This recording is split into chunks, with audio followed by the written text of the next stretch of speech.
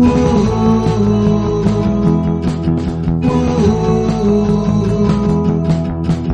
paint tiny people that we play with them. Hello and welcome to episode 24 of Miniatures Monthly. It is the 15th of May, 2019. My name is Chris Thurston, and joining me, as ever, every month, definitely every month, right on time, it's Tom Senior. Hello. It's lovely being in the summery weather, isn't it? Yeah. Not at all freezing cold in the middle of a dark December. I've got some bad news for you, Tom. Oh, what's that? It's December. We fucked up! We just got busy. We just got quite busy. Life's been a lot. Life's been a lot for a long time, and it has been 8 months since the last time we did this. Very sorry for that. I think our strategic error was putting the word monthly in the name of our podcast, and also promising to do them monthly. Yeah, it was both of those things. So, yeah, not wholly to make light of the magnitude of this fuck up. We really have I think the only thing we could do to ameliorate this scheduling disaster would be to share the email thread that has extended through, or email threads through most of this year saying, how about next weekend? On and on and on till 8 months passed. It's been a lot, and we've not, either of us, been able to make time for either this or, to be honest, hobby in general through the big swathes of this year, and that's something I think we'll get onto. And I think I've certainly learned the lesson. Never put a cadence of time in the title of your podcast. It's a bad idea.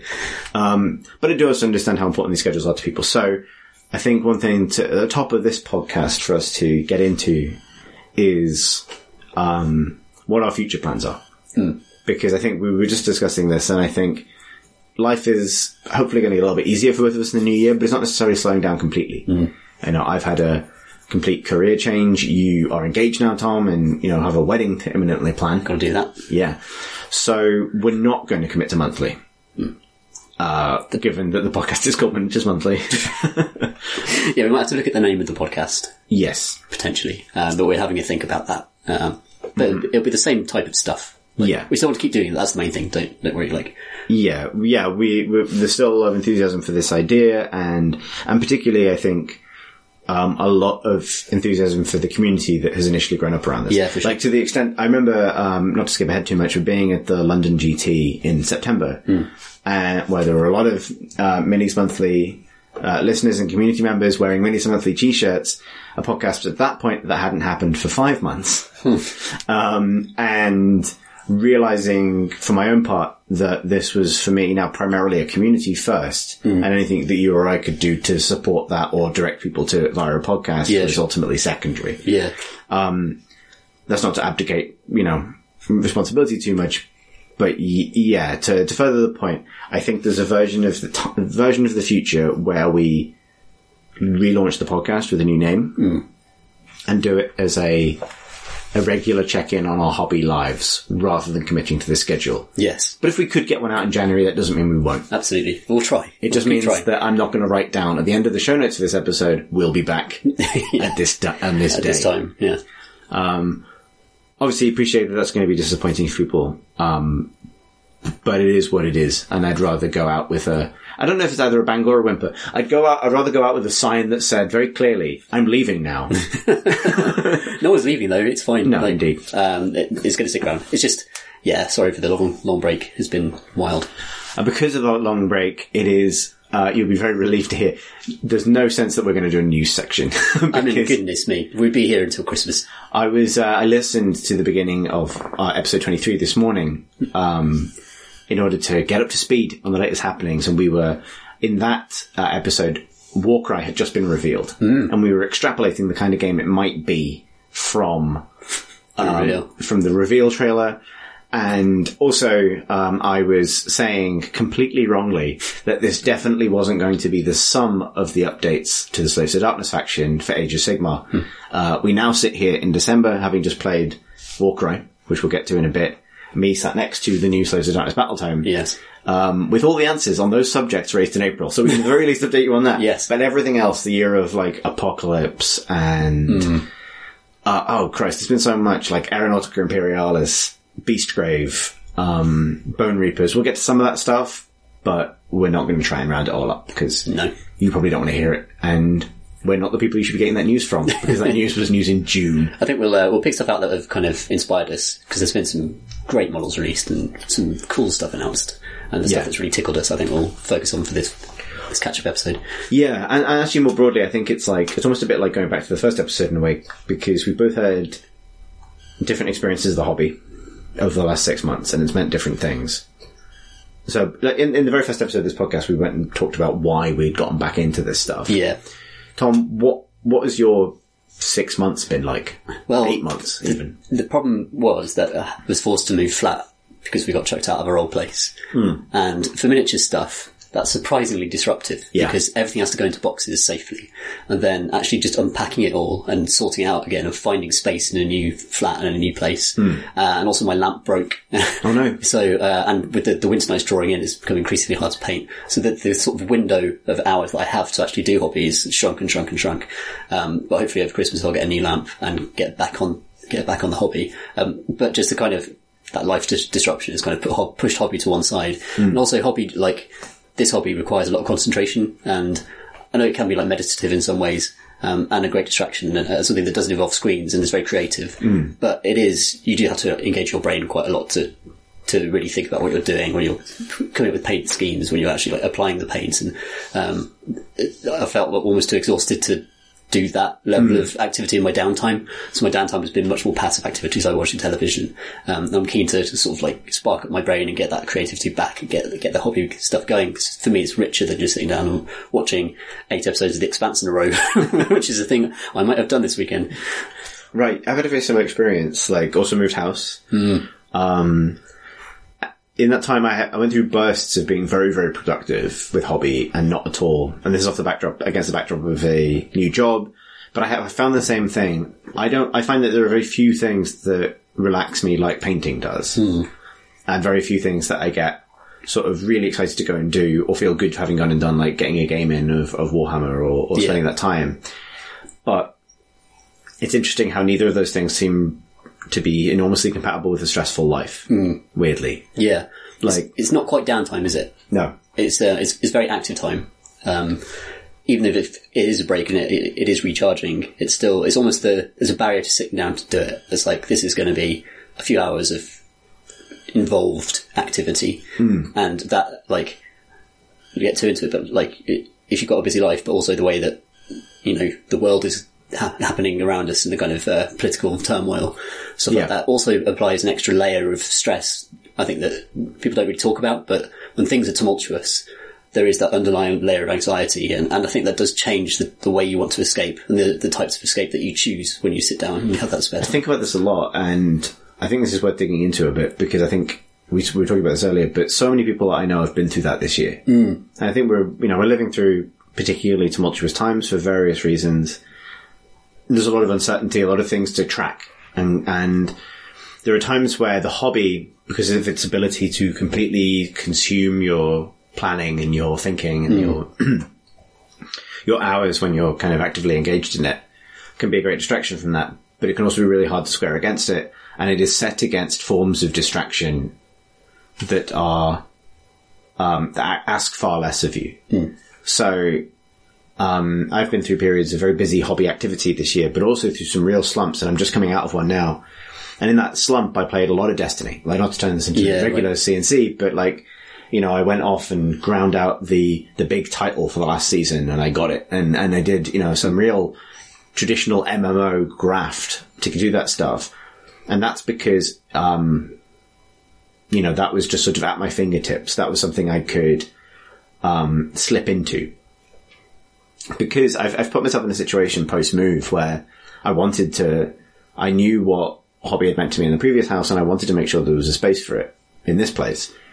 And I'm sat there right now. I built myself an L-shaped desk, which has my work computer. I work from home now. Work computer on one side and my hobby desk on the other. And what was incredible about that is I found myself doing far more work. Because I'm always at work. My thought had been, I work remotely for a team that is distributed throughout the world, and I have the the freedom that comes with that, which is amazing, and the downside, which is being almost always on call. Yeah. And needing to respond to things often very quickly. I'd kind of imagined a world where I could sit and, sort out my emails, make sure everything's, done, and I've made some progress, and then in my breaks, rotate 90 degrees, or 45 degrees, paint some models, and then break over, rotate back. But what I found was I was always at work. I couldn't actually relax. Miniatures painting for me requires that I don't have other distractions. Yeah. Whereas in my breaks, I would alt-tab into Destiny and play for half an hour. And that, earn some progress towards a badge or a gun or something like that. Yeah, maybe it's all the way slipped. Maybe it's the way that hobby chunks up your time. Like, Yeah. how long does it take to paint a model? Like, you can.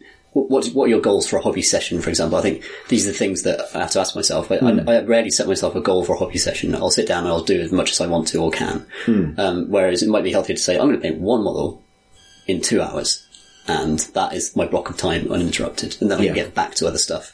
But it's very hard to have that discipline, especially when it's supposed to be an enjoyable, escapist thing. Like, you want to just be able to slip into it and not worry about how long it's going to take. But you're right about it requiring very intense concentration. Like, being constantly distracted by stuff is just not going to work if you're painting something, really. And it's a shame in a way, because I think about this a bunch, I think this is, the most rewarding sort of leisure thing in my life, aside from pen and paper role playing, which fits into a very similar bracket. Right. And we've talked plenty on this podcast about all the different parts that go into that, from the sort of the community aspect to it, to the sort of window shopping aspect of it. Yeah. Like, it's funny, like, I've probably spent a tiny percentage of the money I've spent on miniatures as I have on pen and paper role playing, which will probably always be my first love, really. Yeah. But there's something about the collecting aspect, the, planning a new project aspect that is super appealing about miniatures. And I think I said on the last podcast, actually, because I heard myself say it this morning and I've forgotten I said this, I think there's some danger in that, like when you're time poor for hobby, getting over invested in the window shopping aspect or the fantasy hobby aspect, because you don't have time to do it, but you do have time to buy it, which is a real dangerous place to be. That's the worst possible place to be. And I have been there this year. Like, I want to be open about that. Like, I've started projects and moved away from them. Like, I started Slanesh after the last episode where I talk about the new Keeper of Secrets model. Yeah, right. I went and bought the new Keeper. It's in my cupboard and I haven't painted it yet. I've made a start on a Chaos Space Marines army that is plodding extremely slowly. I decided that my present I would buy myself for the house move. The house move is a bit of a nightmare. I really don't recommend moving house and then having your movers bail on you 3 days before the move. That sucks. Jeez. That really sucks. I had to hire a really nice man with a van to help me move all my Warhammer. Yeah, right. And other goods that I own. Clothes and that. Things. But my sort of self-present for that was to pick up the Titanicus Warlord set. Oh, nice. Which I had wanted for ages. It's sat there. I haven't cracked it open yet because I just haven't, I'm almost trepidatious about it. I don't want to get into that too much, but that's something I'm really desperate to do. Yeah. But, my sort of shame pile has grown to the point where if I continue to regard it as shame, then it's almost like an existential threat. It's too much. So I'm just gonna, we can get to that when we talk about what we've been up to, I suppose. But, I sort of went through that ringer of, I'm still into this. And now where I am with it is realizing that while I have this backlog and all this other stuff, I need to find a scale of hobby that works for the life I have now. And this feels like the outcome of 6 months of trying to get my product, my painting rate back to where it was, overdoing it sometimes, doing too much and burning out. All of these things that probably could have been stories told on individual episodes of the podcast if we've managed to get it out, but I've aggregated into the sense of okay, this is me coming back to it. Last couple of days I've had some really good momentum for it, helped by some new releases that I really like.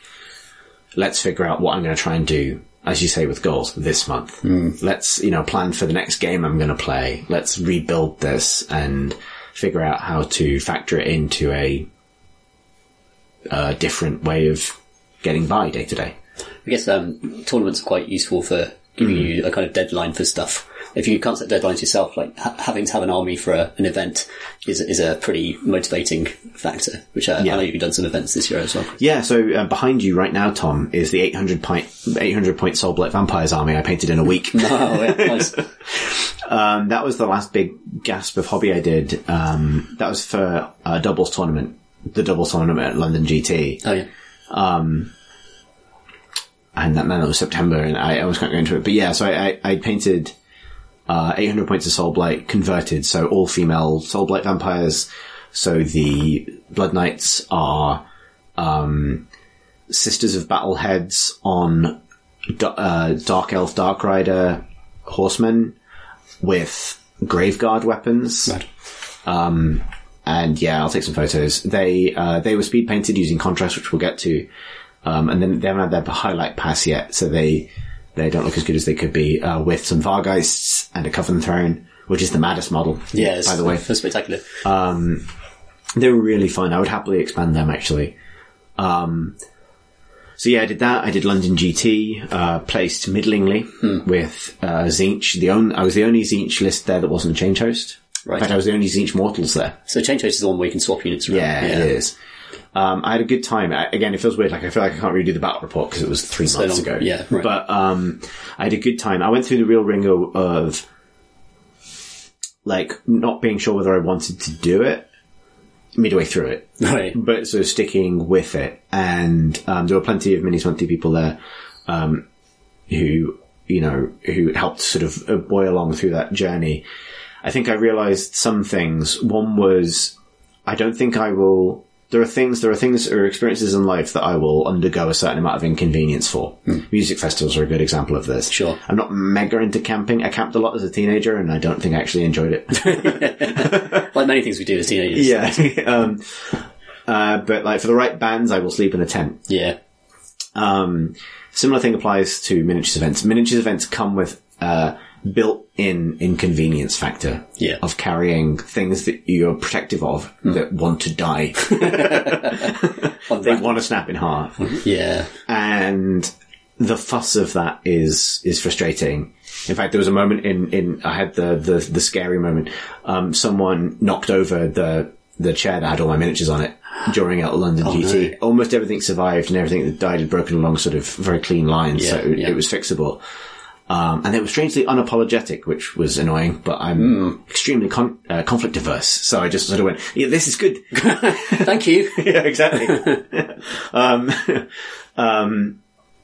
nonetheless, the other side of it is they had moved the venue. So last year, London GT, when I did report back from it, was in the Olympic Stadium, one of them in London.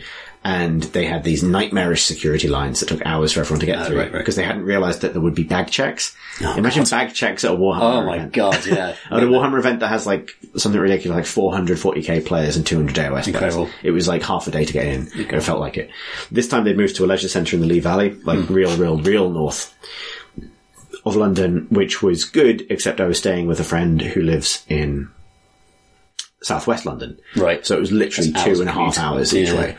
And that, really had a toll. So I think my sort of learning is those big events from now on, I really want to do them, but I'm going to treat them like mini holidays. Right. Like budget for a hotel, budget for staying nearby. Like, I'm probably going to get a magnetic case despite owning like 3 Crusade cases at this point. Sure. Just to fix that issue. Like, I think the more convenience you can build in to that experience, the better experience it is.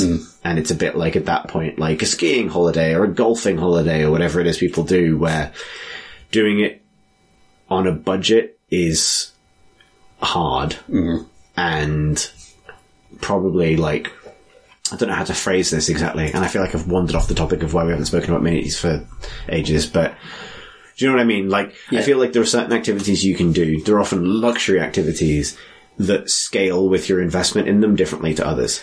Yeah, there's some things that you need to just do properly, otherwise they create more stress. Yeah, exactly. So I think about this about going to Paris on holiday. So I don't want to go to Paris on a shoestring. I want to go in and do Moulin Rouge and everything. Like, I want to save up for 2 years and do it properly rather than just sort of half doing it, because you create more stress and you cut corners, you realise you're not getting the full experience. You're probably more tired for many reasons. Yeah. And like, tournaments are stressful. Even without all of the hassle of the admin of getting there and stuff. Like, I enjoy playing with people, but there's still that kind of interpersonal, you meet a load of strangers and so there might be dicks and you never know quite what's going to happen. So there's that kind of, tension there as well. The actual games are really satisfying, and the hobby on display is splendid, and it's amazing to see a hall full of people playing Warhammer. It's a really cool thing, with the sound of dice rolling and people joking. It's great. But you're right, there's a lot of stress involved. Yeah, there is. I think you're absolutely right. I think it's about knowing that you'll have a better time saving up to invest in doing it properly. Because there are little things like, you do meet people that you really get on with. Yes. And, but if you are staying 2.5 hours away, you're not sticking around afterwards for a pint. Yeah, that's true. And that's kind of the point. Yeah. The point's of the point. I will say, on the positive side, I don't want to sound too gloomy, I had some really amazing games in that event, and I can't blow by them because it's been ages, but cause I had a fun army that I really liked running, which is a big thing, and I had one of the best games of AOS of my entire life against a Nighthaunt army, where we both had chronomantic cogs. Right. So we were both speeding up things by 2 inches. Right. So I had this one block of 30 Zangor that can run and charge, getting +2 to run, +4 to run, +4 to charge. Oh my god. Literally just Sonic the Hedgehogging up and down the board. Danny Hill's sped up footage of Beastman running forward.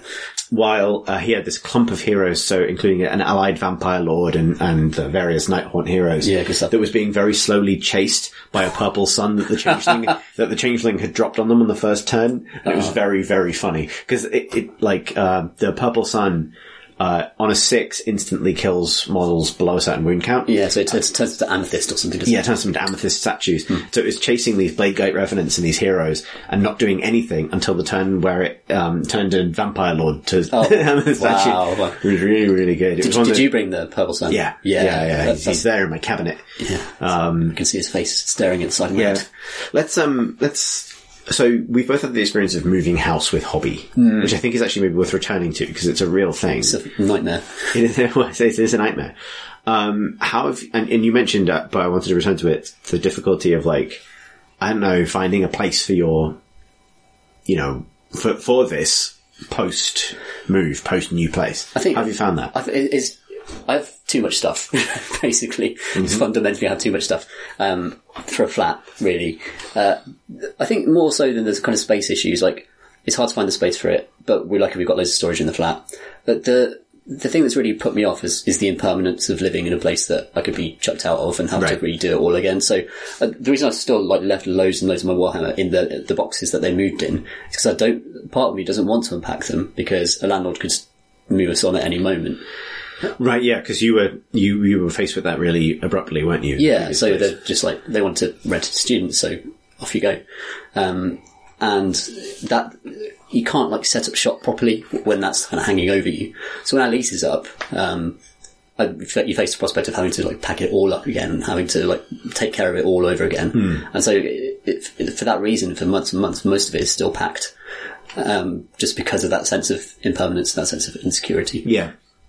Which is just an unfortunate consequence of the renting lifestyle that we're forced to adopt.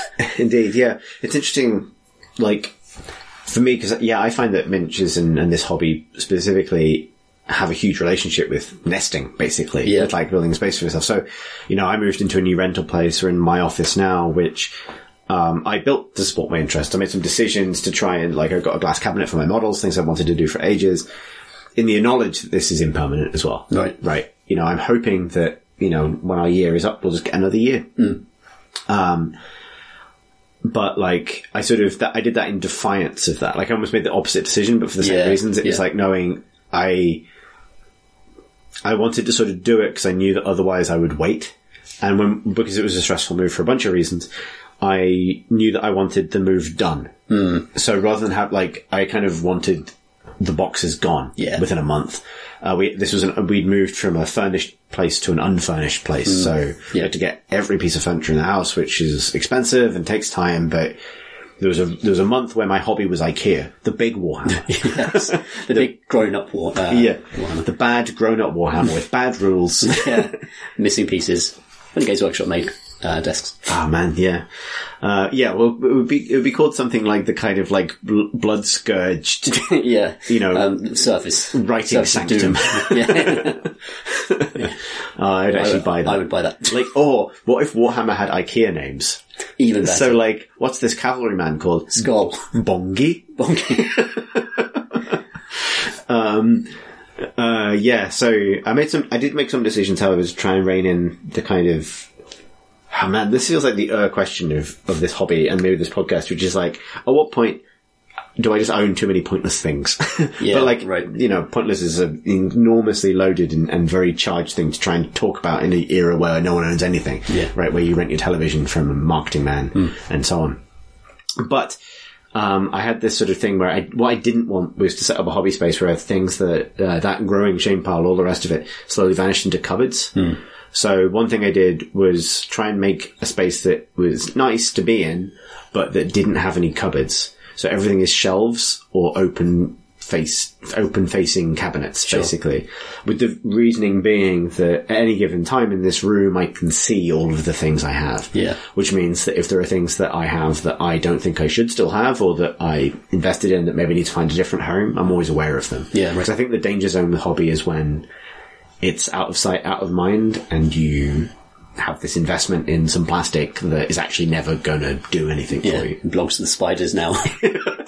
Oh god, when I lived in Marsh's place, a lot of things belonged to the spiders. Yeah. There's a lot of spiders in the house as well. It wasn't until moving here that I realised that was an above average amount of spiders. Yes. Yeah. I don't know, there's something about the way insects follow Marsh around. There is, yeah. Because we used to podcast in the graveyard, this is getting off the point, but that was always on the verge of being overtaken by Woodlice and various insects and creatures. I think he is drawn to low-lying areas. Right, I see. Yes. I think they may be where he spawns. I don't know, but nonetheless, you know, I now live on a tall hill in a relatively tall house. And, far fewer of those issues. However, this, attic that we're in now, my new office, when I first moved here, it had a dying wasp's nest in the loft nearby. Oh dear. And what this meant is it would generate, the room would apparently procedurally generate extremely lethargic dying wasps. Oh no. So you get a wasp in the room, but it would barely walk anymore. Right. Like where my hobby desk is under the skylight is sort of, was peak, wasp crawling around saying help kind of territory. Yeah. And I am, as I said, an extremely conflict averse man to the point where I wouldn't really kill them. So I just pick them up on a little piece of paper and post them out the skylight. Which I think is basically just feeding local seagulls. Yeah, absolutely. Or magpies. You're contributing to the biomass, the local biomass. Yeah. Well, always a very Tyranid kind of way of doing things. That's true. Yeah, that's true.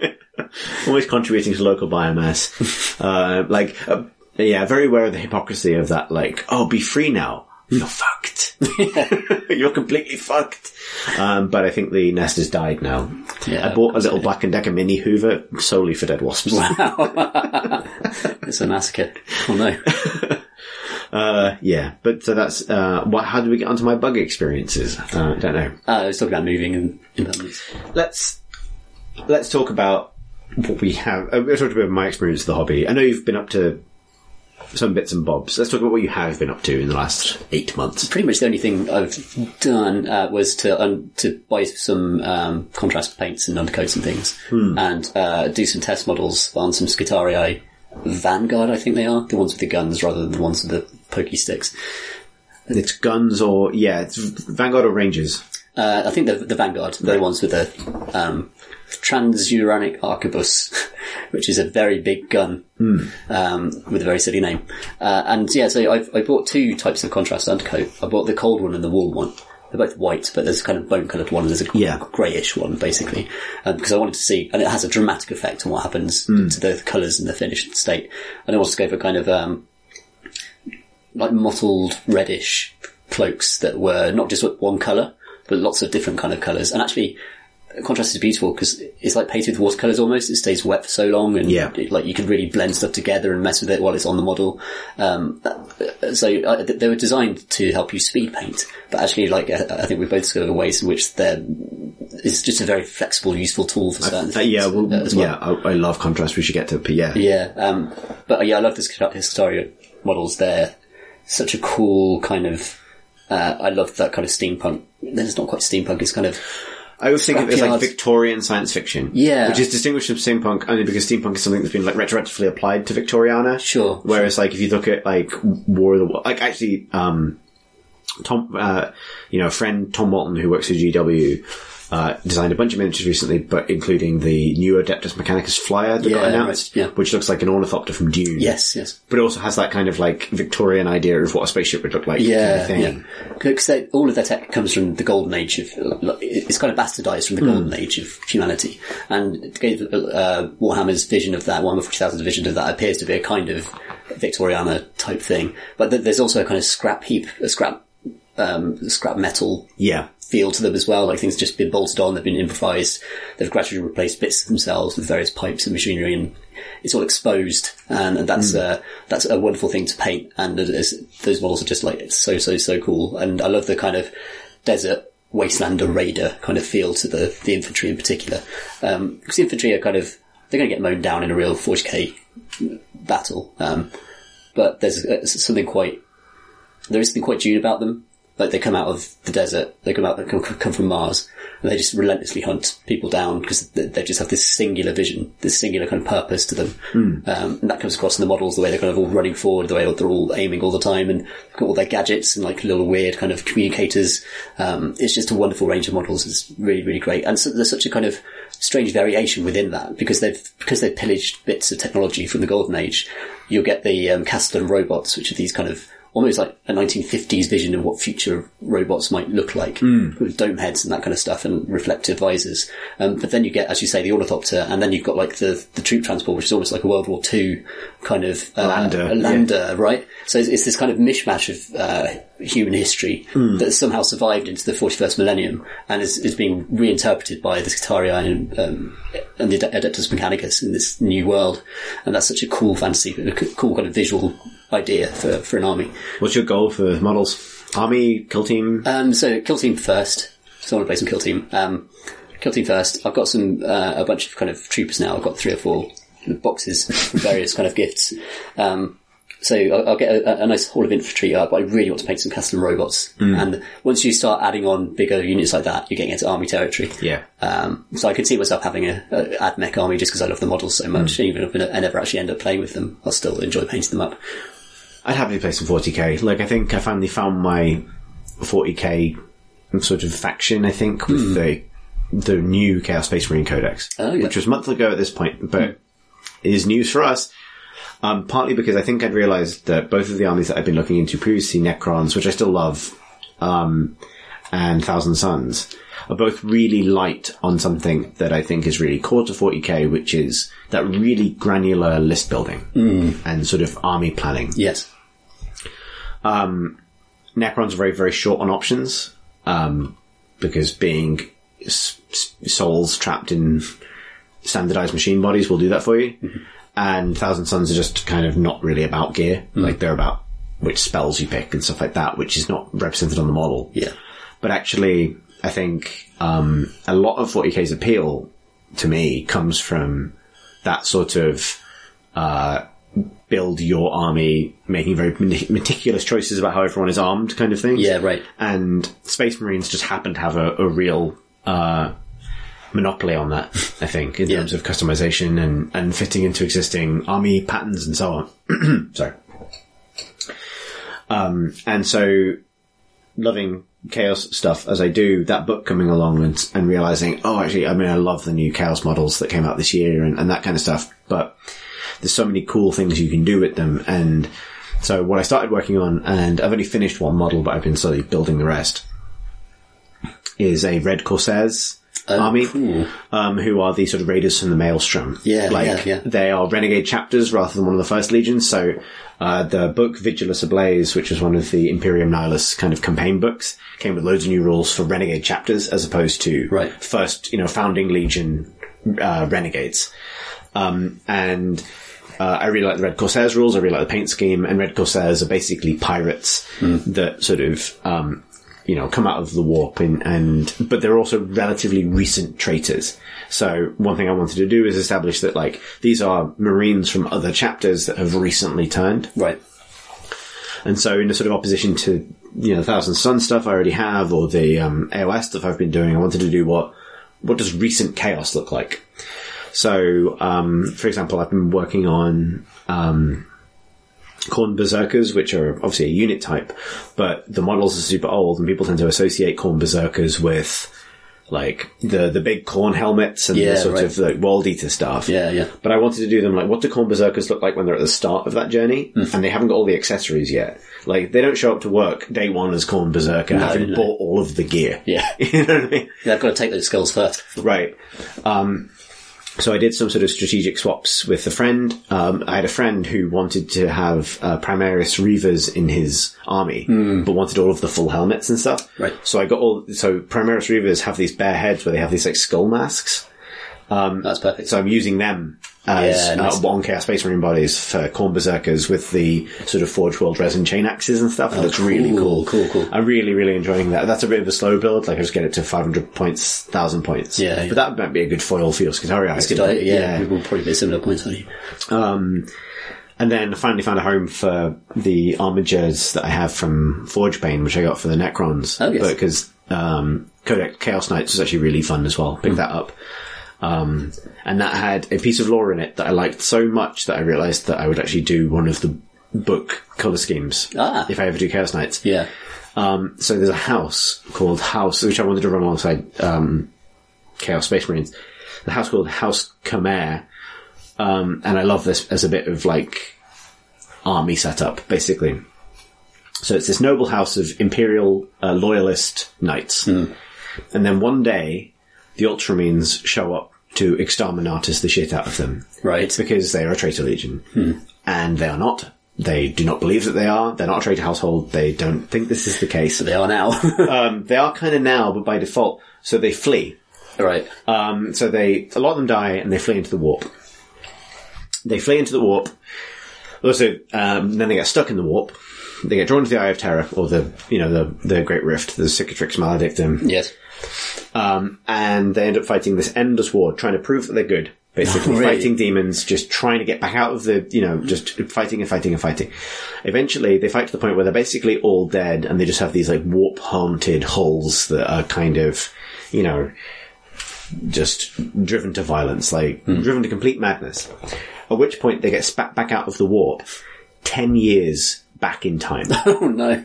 They, in their kind of blind rage, raise a couple of Imperial worlds.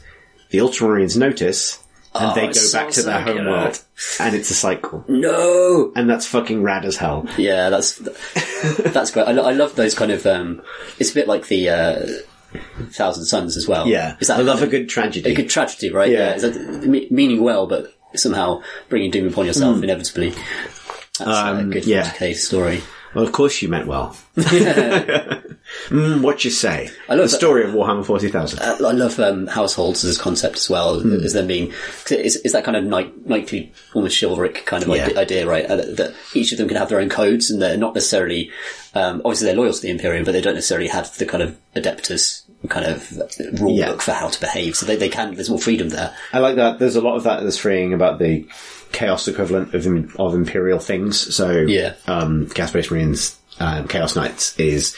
You have the freedom to break the rule where you want to, but you can stick to it to the extent that makes sense. Yeah, sure. Like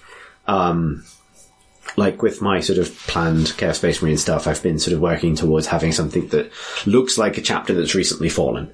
So they do have slightly too many bikers and that kind of thing. But, it's like they're not so far out of the Codex Astartes that you wouldn't notice it anymore. Yeah. It's like it's still there. It's just they're much better at accessorizing now. Like, there's a lot of necklaces. As chaos tends to be, Yeah, exactly. Yeah. You just zhuzh that thing. Yeah, absolutely. Give it some pizzazz. Yeah. The dark pizzazz. The dark pizzazz of chaos. So you've got your Skitarii on the go. Yes. Have you had any thoughts AOS-wise? So I've painted 2 Idoneth Deepkin. It took me so long. I've not gone back to paint any more of them. But they are fantastic models. I've got the big sword dudes. And they are so dynamically posed. I love dynamic poses, which is why I'm hoping to get some the Corvus warband for Warcry for Christmas, hopefully. Because again, it's like the dynamic poses just in motion and kind of taking off or landing or preparing a strike. And I really love the poses of the Idoneth Deepkin infantry for that stuff. I'm not sure how viable they are really as units or how good they are in the game, but I just want a big infantry army of Idoneth. For some reason, part of me just wants that. And the bow and arrow version of the unit is also excellent. Yeah, So I really want some of them I as really well. love those models. Yeah, those models are just spectacular. I think something I've realised over the last, 8 months is that, and these games are ultimately a toolbox, and we can maybe get into talking about competitive play in other contexts, but, just because something isn't optimal doesn't mean it's not going to be fun to play. Yeah, absolutely. And I think when we get around to talking about Warcry, which we'll get to in more detail because it's what we've been playing, I think, and this is a bit of a supposition, but from everything that he's written and the games that he's made, Jervis Johnson wants you, I think, to treat games as a scenario to unpick, not a game of chess to win. Yes. And so I think Warcry deliberately fights balance in some interesting ways that we should get to, but AOS does too. Yeah. The open play army generator stuff from the latest General's Handbook, which would have been news if we had recorded a podcast at the time, but it's a long time ago now. But all of that stuff is about you're going to draw cards and generate an army or an objective or something that you are going to struggle to achieve. And I have friends who in different contexts in different games, if you draw the twist card or the open play, layout card and it looks like it's not going to be winnable for one side or it's going to be hard for one side, put it back in the deck and draw a different one. But I have become more and more keen on those moments because I think, and I've said this before, but I think the key to being good at Warhammer is being good at losing and enjoying losing. And it's probably the key to life, to be honest. And enjoying the experience that comes from a situation that feels impossible or where, one player, I don't want to, not articulate this well. There's always drama there, and it's actually more interesting when it's not even. Yeah. Right? If you wonder if the scenario generation or whatever it is, or the army composition gives you a huge advantage, it means all the more if you lose. So yeah, if you smash your opponent, maybe you don't earn as much, but you've got to be really on the alert for... Just in case. You never know. Just in case. Because if you lose, holy shit, that's a great really story. Messed up, haven't you? Yeah. I think about this when supporting teams. The sports teams I support tend to do very poorly. So I follow Aston Villa and the Atlanta Falcons in American football, and they have not had good seasons. But I still watch their games because you think, even if Aston Villa play Manchester United or Liverpool, who've been amazing this season, you think, well, just might happen. There's more drama to the trying, more drama to watching, you might just sneak one in and you never know, then suddenly the game's changed. And that applies to war games as well. I think it really does. Having that army, if you want that infantry heavy Adneth army, even though the current book says eels for days. Yes. Then go for it because you're going to have fun games. Yeah. As long as you can have fun losing, which, and sometimes you'll win and those wins will feel even better. Yeah, that's true. Sometimes you'll play against someone who's got a really optimized build and they might beat you. But you went up against them. I had this London GT. Like I say, I was the only non-change host there. Yeah. I was the only person with Kyric Acolytes or Zangor or Mortal Heroes or any of that stuff. And I went 2 and 3, but placed mid-table, but I won some games. Yeah. I beat a change host. Nice. I had a Zinch mirror match. That's awesome. And, beat them quite heavily because I knew it well enough to know what its weaknesses were. Right. But also it's Change Host doesn't really like having an army that's as good at casting as it is with 30 Zangor. Running, yes. I don't really care where you swap to. Yeah, they'll get you. Because I think it was Knife to the Heart as well. So it was gosh, right. It was you can dance around swapping things, but stop this. Yeah. Yeah. That's, I love infantry heavy armies. Me too. I like just pushing giant blocks of units around. I should probably collect Death for that reason. Because, our friend Chimp, he loves to push giant units of skeletons around, and it always looks amazing. A horde of skeletons just looks fantastic on the table, and they're not difficult to paint, but they always come out well. And that's why I always see armies clashing. In the early days of AOS, when there almost were no rules, it was always an army of 5 heroes and nothing else. Whereas now it feels like you're seeing proper armies there's just enough incentive to take infantry blocks to keep armies looking cool and looking like proper armies. Yeah, and there's still other sort of monster mash builds and things that have these sort of limited model counts. Yeah. But one thing I think is neat, and that I've come around to quite a lot, is that I can see the appeal of competitive AOS, and my next project is going to be a relatively competitive build for next year's events because I want to go do them, and I actually I want to build an army that feels cool to me and that I like, but I don't want to completely be ignorant of competitive ideas. Sure. And I want to kind of enter and compete in that space. And so I kind of get the mindset that is build the really competitive thing, paint it to a decent standard and go out and play with it. Like, that's perfectly reasonable. But I also think if you want to go in with like a cool aesthetic, do that. Like, the only thing stopping you from enjoying it is you, really. Like, the only issue that arises when people want to have the army they want, but they also want to win all the games. Yeah. And that's never going to be the case. No, you've got to build the meta, I suppose. Yeah, you know, if you want to, want to. Yeah. But just pick which part you value. Yeah, right. Like, you know, all of my games at London GT were super cool. I felt super themey. Like, took on a massive Sylvaneth army with loads of Kurnoth hunters, and it was really tough, and it was kind of exciting. And, you know, Nighthaunt and Tzeentch, and I can't remember where the matchups were now, because it was that long ago. But, you know what I mean? You have all these battles, and you're like, I played against the Slaanesh army with like 40 Chaos Knights. It was nuts. Wow. It was like, it was cool. It was like... Yeah. It's amazing seeing what people put together, isn't it? Yeah. Especially on the kind of mid-tables, because people are bringing in their kind of fluffier stuff. So I remember at the doubles, we played against an army that was kind of, it was Fire Slayers and Seraphim. And it was like the most colourful table you've ever seen, because the Seraphim, you could paint, like, they're so beautifully bright and colourful, and then these dwarves with the bright red hair and stuff. It's just an amazing looking table, and I'd never think to put those armies together or to collect either of them, really, but you get the opportunity at these tournaments to see what other people's hobby is, what they put their time into as well. We had a part of the doubles at London GT, including a game against a really min-maxed doubles list. Right. It was Nurgle and Bone Splitters. Okay. Finding because I think there was like a loophole or something where you could apply certain buffs in the Nurgle book, because it was written quite a long time ago. Right. Affect friendly units, whereas now if it was written, it would be keyworded Nurgle more or Nurgle demon or whatever. Classic, yeah. So they were giving loads of like the Nurgle exploding wounds buffs to Bone Splitters archers. So it was like 400 shots, 6s do 2 mortal wounds and split into extra hits kind of thing. Blimey, yeah, right. And I was playing my kind of themey doubles list, which is my Soul Blight vampires and Flesh Eater Courts. Yeah.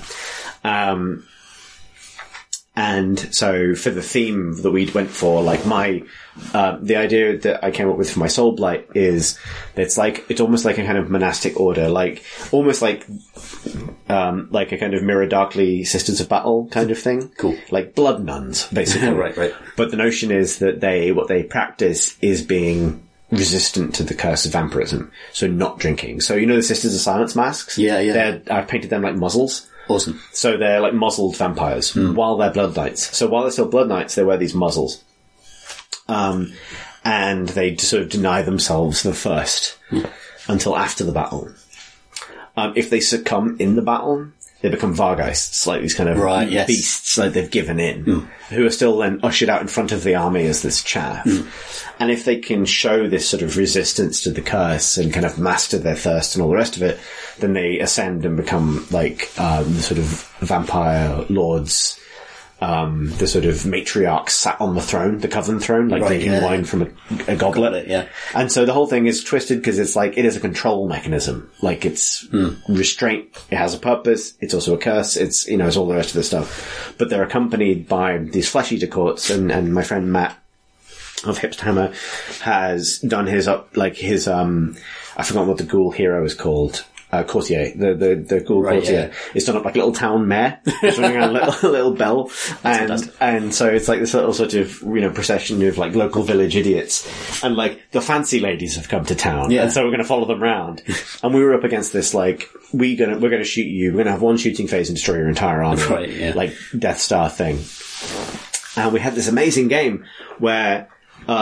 We got they got the first turn and they just whiffed all their shooting. Yes. It was like 400 shots and they just didn't roll very well. And then we had this amazing thing where I have like swift death vampires that can fly. And so we had this incredible turn where like just suddenly like all these vampire blood knights just sort of like teleport forwards. Yeah. Like riding over the first line of chaff straight into the second line. Amazing. Like these huge charges and pile-ins. And we destroyed like, cause it was, what they did is they put lines, like board wide lines of plague bearers in front of lines of Araboys. Sure. So you don't prevent the charge, right? Yeah, to prevent the charge, but I was skipping the charge and like slaughtering like 30 arrow boys with these kind of like vampires. We lost really badly. But it was amazing for that moment because it was completely suboptimal versus like it was theme for days versus the finely honed. Yeah, finely honed, really we found a loophole. Clever combo. Like the first game we had involved in, because for this doubles you did 2 800-point armies and one pair managed to run Kairos and Skarbrand. Oh my god. That's hilarious. So, Skarbrand, that was our first game, I think. And Skarbrand piled into some Blood Knights and automatically did 16 mortal wounds and killed the entire unit. God. Because Kairos is there. So Kairos has a once a game ability to change any dice to any other value. Yeah. So he, it's like the ultimate Lord of Change and the ultimate Bloodthirster, just blimey, killing everything. And it was just like, so in one turn he did 16 mortal wounds, killed an entire unit of Blood Knights, then piled in and killed the Vampire Lord, and it was just over. It was like... Okay, that's it. Yeah. Must have looked amazing, though. Although, in that game, Skarbrand got killed. He got bitten by a vampire queen. Right. So on the Coven Throne killed him. Yeah, wow. Yeah, just like, Like, they have like one bite attack, and it's like, dead. What are even the logistics of that? The Coven Throne is a massive... She had to lean out. Yeah. The Coven Throne, for avoidance of doubt, is a big bone throne. It's fucking great. Being carried by an entire regiment of ghostly knights. Yes. With 3 women on it, who are enjoying a big punch bowl of blood. It's one of my favourite models. It's great. Because I've seen chimps as well. Like, you can build them in a few different ways, but the fundamental, the sculpts that are these kind of horse riders lifting this kind of ridiculously over the top bone structure on their shoulders is just fantastic. I can't believe I painted that, 3 Vargheists and 6 Blood Knights in a week. Yeah, that's good hobby. It was nuts. It was the week after we moved in as well. Oh, blimey. Maybe it was a kind of valve. I'm still not sure Pip's forgiven me. Was it hard to put together the kit? I did some sub-assemblies. It's not terrible. Like, it wasn't too fiddly. It's a lot. Like, it's a good hour of following the instructions. Yeah. But it goes together relatively straightforwardly, I thought. Like, because it looks like a complicated one. Yeah. Like, I think it was relatively easy because the Vargheists were super easy because they just are what they are. But because I was converting all of the Blood Knights. Yeah, like, they're all kit bashed. That was the real time consuming part. That makes sense, yeah. Man, what were we talking about? Just tournaments being good. Yeah. I can't remember. It was about Idoneth. It was about extra projects and stuff. Yeah, absolutely. Yeah, I don't know. I'm wondering because I've not seen a release that's really inspired me. We should talk about the Ossiarch Bone Reapers actually, because they have the models that entice me the most. Yeah. And I'd like to particularly talk about the hero model. Which Catacross. Warthog of the Necropolis. And it marks a kind of, for me, a change in the way that Games Workshop are approaching some hero models, where it's not just the hero on a base, it's a scene. It's a diorama. Diorama that you move across the board. And this is kind of an interesting shift. I think it works brilliantly for that model, because the rules are great as well, apparently. You kind of... He deigns not to attack until his thralls are all being killed. Like, and then he fucks everyone up. Then when he finally steps down the kind of marble steps and uses his sword, he's amazing. And the model perfectly reflects that. Like, he's completely imperious and looks like invulnerable and uncaring. But it's a whole scene. Like, all his thralls are around him as part of the model, which is. I really, really like it. I think it's a nice way to move for certain models. It's a really nice way to depict their power. They've just done that again for Sisters of Battle. Did you see the procession of Saint Catherine? Yeah, I was going to mention that as well. Yeah. So they don't, if they did it for all models, all hero models, I wouldn't be into it. But for certain things, like for certain ideas, it's a really nice move. I really, really like it. Really like that range, the Ossiarch Bone Reapers. We should probably talk about that. Like, obviously we're not doing news, but that's... one of this year's big new additions to Age of Sigmar is the existence of the Ossiarch Bone Reapers, who are essentially Nagash's Stormcast. Yeah. They're lots of different, but the difference is they're lots of souls crammed into one body. Yeah. They've even got like, Dracoths, like undead Dracoths and stuff like that, which is rad. They're kind of, they feel like AOS's version of Tomb Kings to me. They're not quite Egyptian themed, but there's similar kind of geometry to them, I think, in their iconic, their icons, iconography, which kind of reminds me of the silhouettes of the old range. but without just being, oh, this is ancient Egypt. It's actually AOS. What's kind of wild is they're also basically fantasy Necrons, and Yes, Necrons right. are already sci-fi skeletons. So, It's all one giant circle. yeah. They look great though, I really like them. I'm looking forward to seeing what people do with different colour schemes than the one that Games Workshop particularly chose. Because I think they could benefit from maybe like lighter colour schemes than just, was it dark blue and... I have a friend who put it this way: they suffered a lot from box art syndrome, where there's like a standard colour scheme for them, which is not that inspiring. Yes. But some of the alternate ones that are tied to particular legions and things are really Look cool. great, yeah. Yeah. I bet they look great on tabletop as well. I've not actually seen them in person. Yeah, they do. They're quite retro in a way. Yeah. Like the standard infantry is on 25mm base, so they're a little bit smaller. They rank up really nicely, and they are kind of designed to. They're very disciplined skeleton hordes, Yes. so they're designed to rank up. They look like they could have been fantasy battle models, actually, Yeah, it's a really nice range. but in a good way. It's kind of... That came all of a sudden as well. Like, I wasn't expecting more death, Yeah. new death, and then suddenly it was like, oh my gosh, I've got all these new models all of a sudden, and they're really, really good. Like, I'd still love to have a death army. We've been saying this for years on this podcast. But I'd probably start with the Bone Reapers and start with their regiments. I can see that suiting you actually, because it's a very strategic army as well. Like, Yeah. Big blocks of infantry as well, and a bit of magic. Yeah. bit of magic, Bit of magic, I'm into that. That's some great. big sort of fucked up turtle dudes. Right, yeah, I don't know what's going on with those guys. Yeah, they're pretty weird. Yeah, no, I was really sorely tempted by them, and actually, like, almost sort of swayed by that temptation. But then the entire Christmas release schedule leaked, and it leaked very convincingly. And then it proved to be true, because the first initial wave of things were true, which was the thing that kind of gave the game away that a Slaves to Darkness update was coming. So Yeah, I held for fire. Yeah. We should talk about Sisters of Battle as well. Oh shit! Yeah, that came out. That came out. They finally released Sisters of Battle and they look fucking amazing. Yeah. I really Well, like so the multi-part kits and the tanks and things are all coming in the new year. I Right, think. yes. Yeah. And finally the pipe organ artillery piece returns. So It's one of my favourite models. Yeah. It's so right. Like, the sisters are such zealots that they would build something like that. They just would. Yeah. And it really fits in with the rest of like the procession as well. I love the Sisters of Battle. They're great. Yeah, I think I've got a kill team in me, maybe. Like, I kept yes. being tempted, but not wanting to overinvest, and that's what skirmish games are for. Yeah, that's true. Yeah. Yeah, I love the Canoness models. I think I've got to buy a box of them just to paint them up and just own them, really. Gotta own the Canoness. Yep, gotta.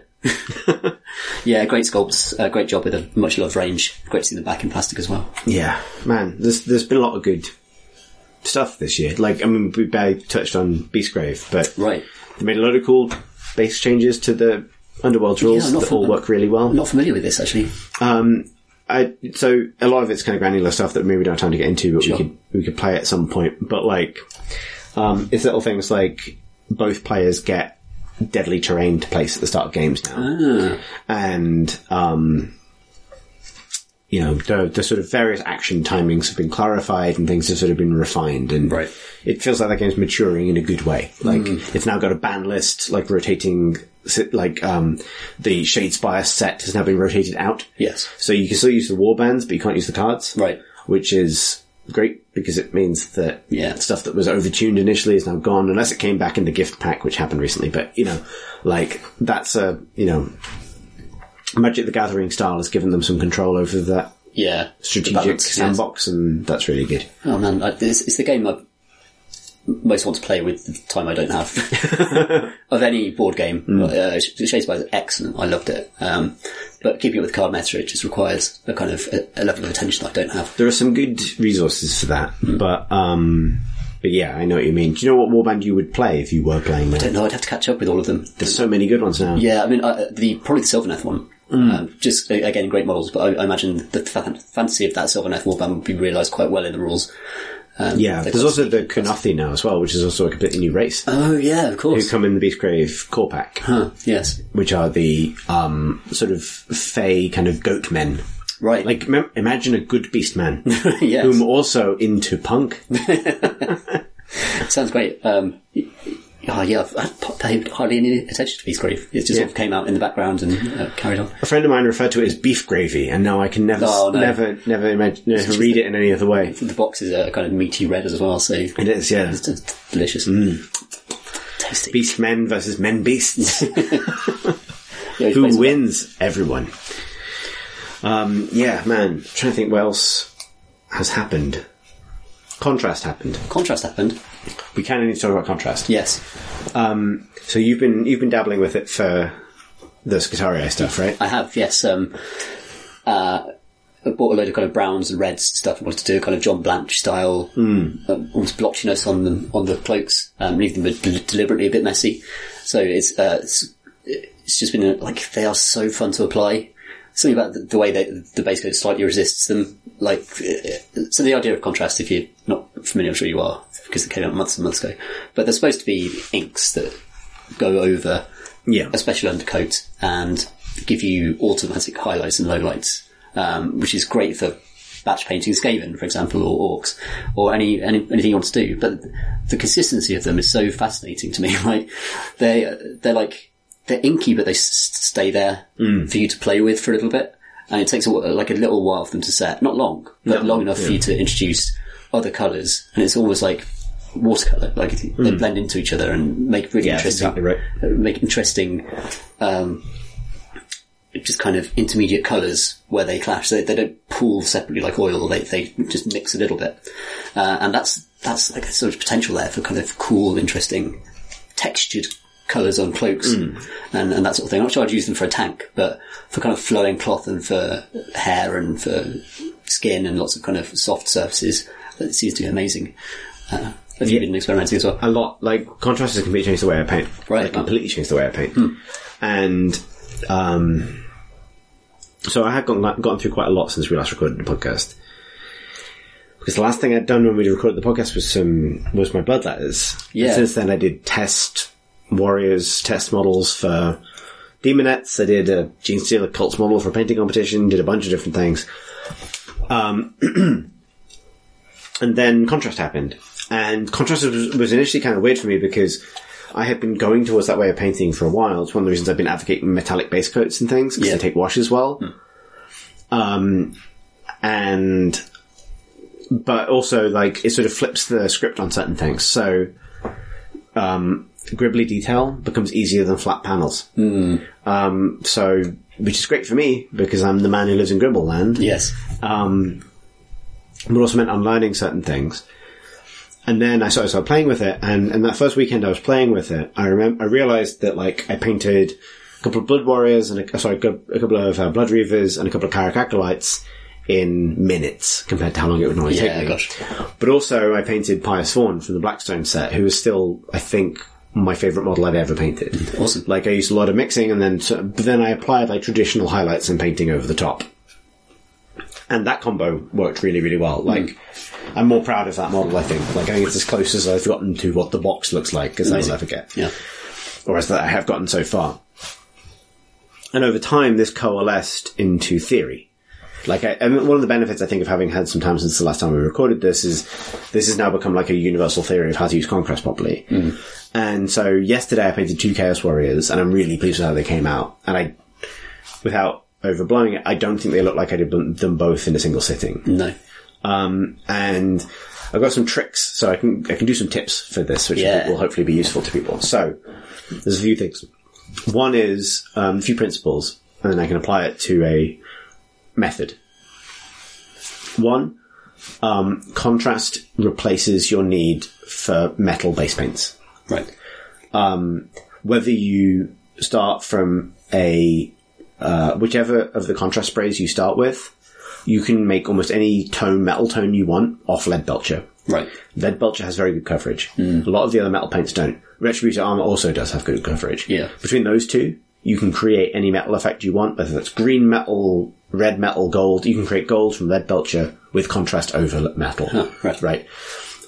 So a lot of those fiddly metallic base paints, you might still need the other metallics for highlights and things, but those ones, you probably don't need them anymore. The other principle, Contrast loves a wink. Right. Contrast loves a wink more than anything. Interesting. Contrast gets you more or less to the point where you've done a layer, a base coat, and in some cases, the first sort of soft highlight. It gets you to the point where sometimes all you need is a wink, and it looks like you mastered the whole thing. Right. Sometimes you need a little bit more than that. Often, you need one line highlight and a wink, and stuff looks as good as you ever painted it. Wow. Which is really good. The other thing is, contrast really pops off its own base paints. So Wraithbone or Greyseer, and it gets increasingly dull off other colours. Which is, you would think, a problem, but it's actually an advantage. And so what I've started doing is everything I paint now gets a Zenithal prime. Right. So what this means is essentially priming that reflects the lighting.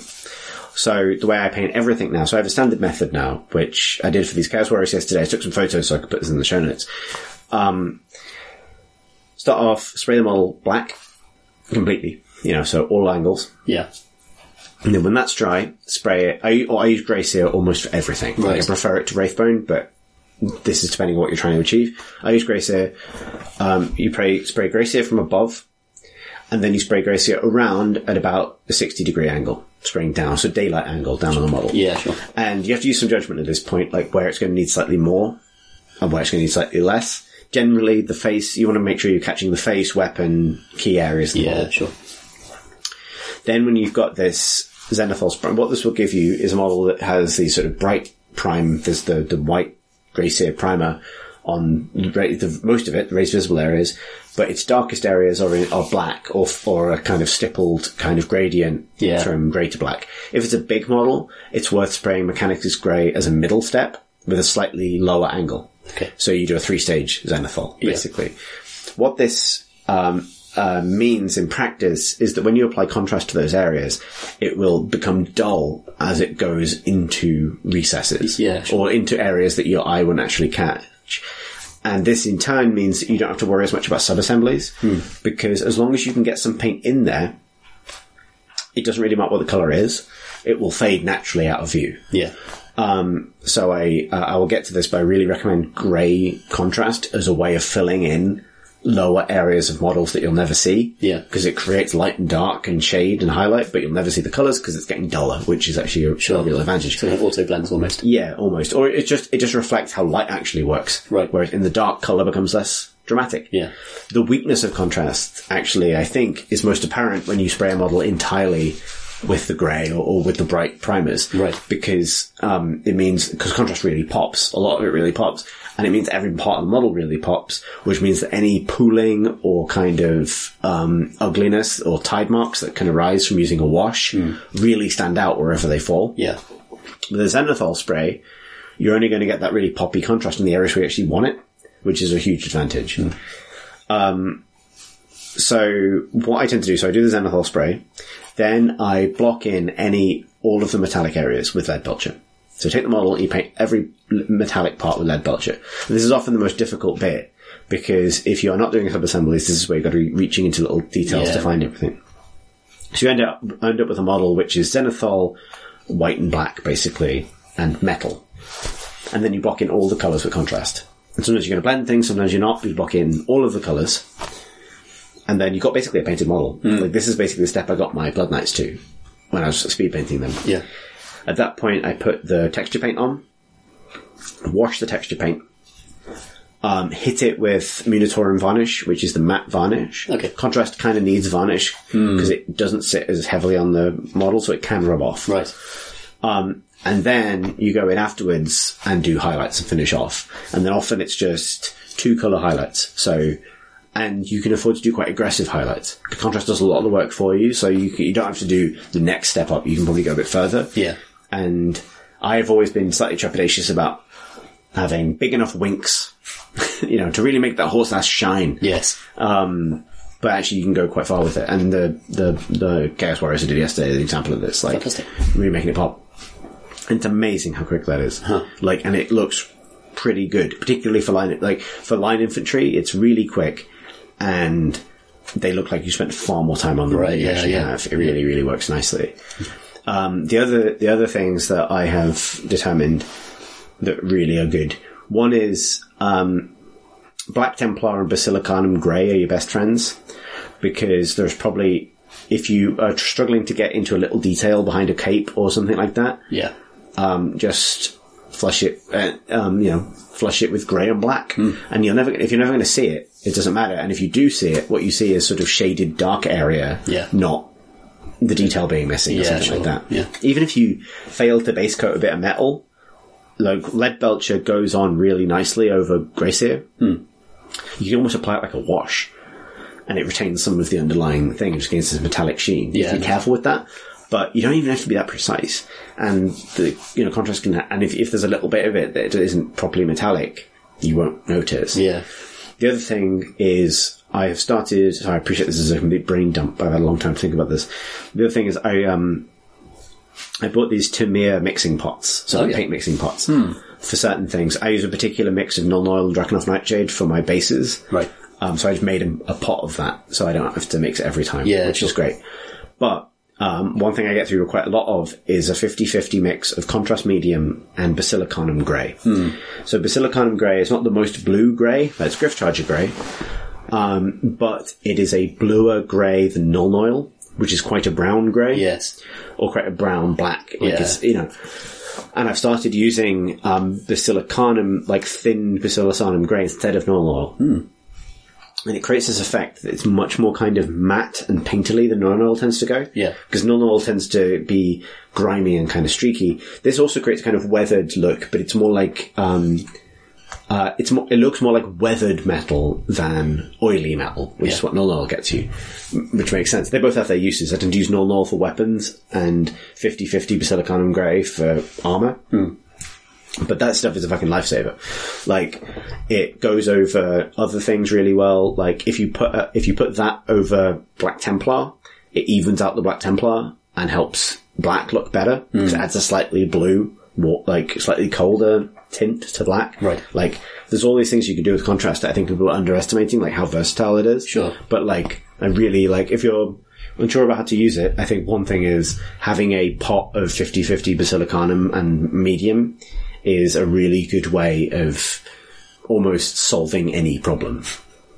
And I got experimental with it. Like, I knew I wanted my Blood Knights to have, like, a lot of red on them, but to feel cold. Yes. So, with those models, I Zenithal sprayed them, and then covered the entire model in that 50-50 mix of Basilicanum Grey and medium before doing anything else, which means that all of the other paints are built up from this sort of, like, grayscale.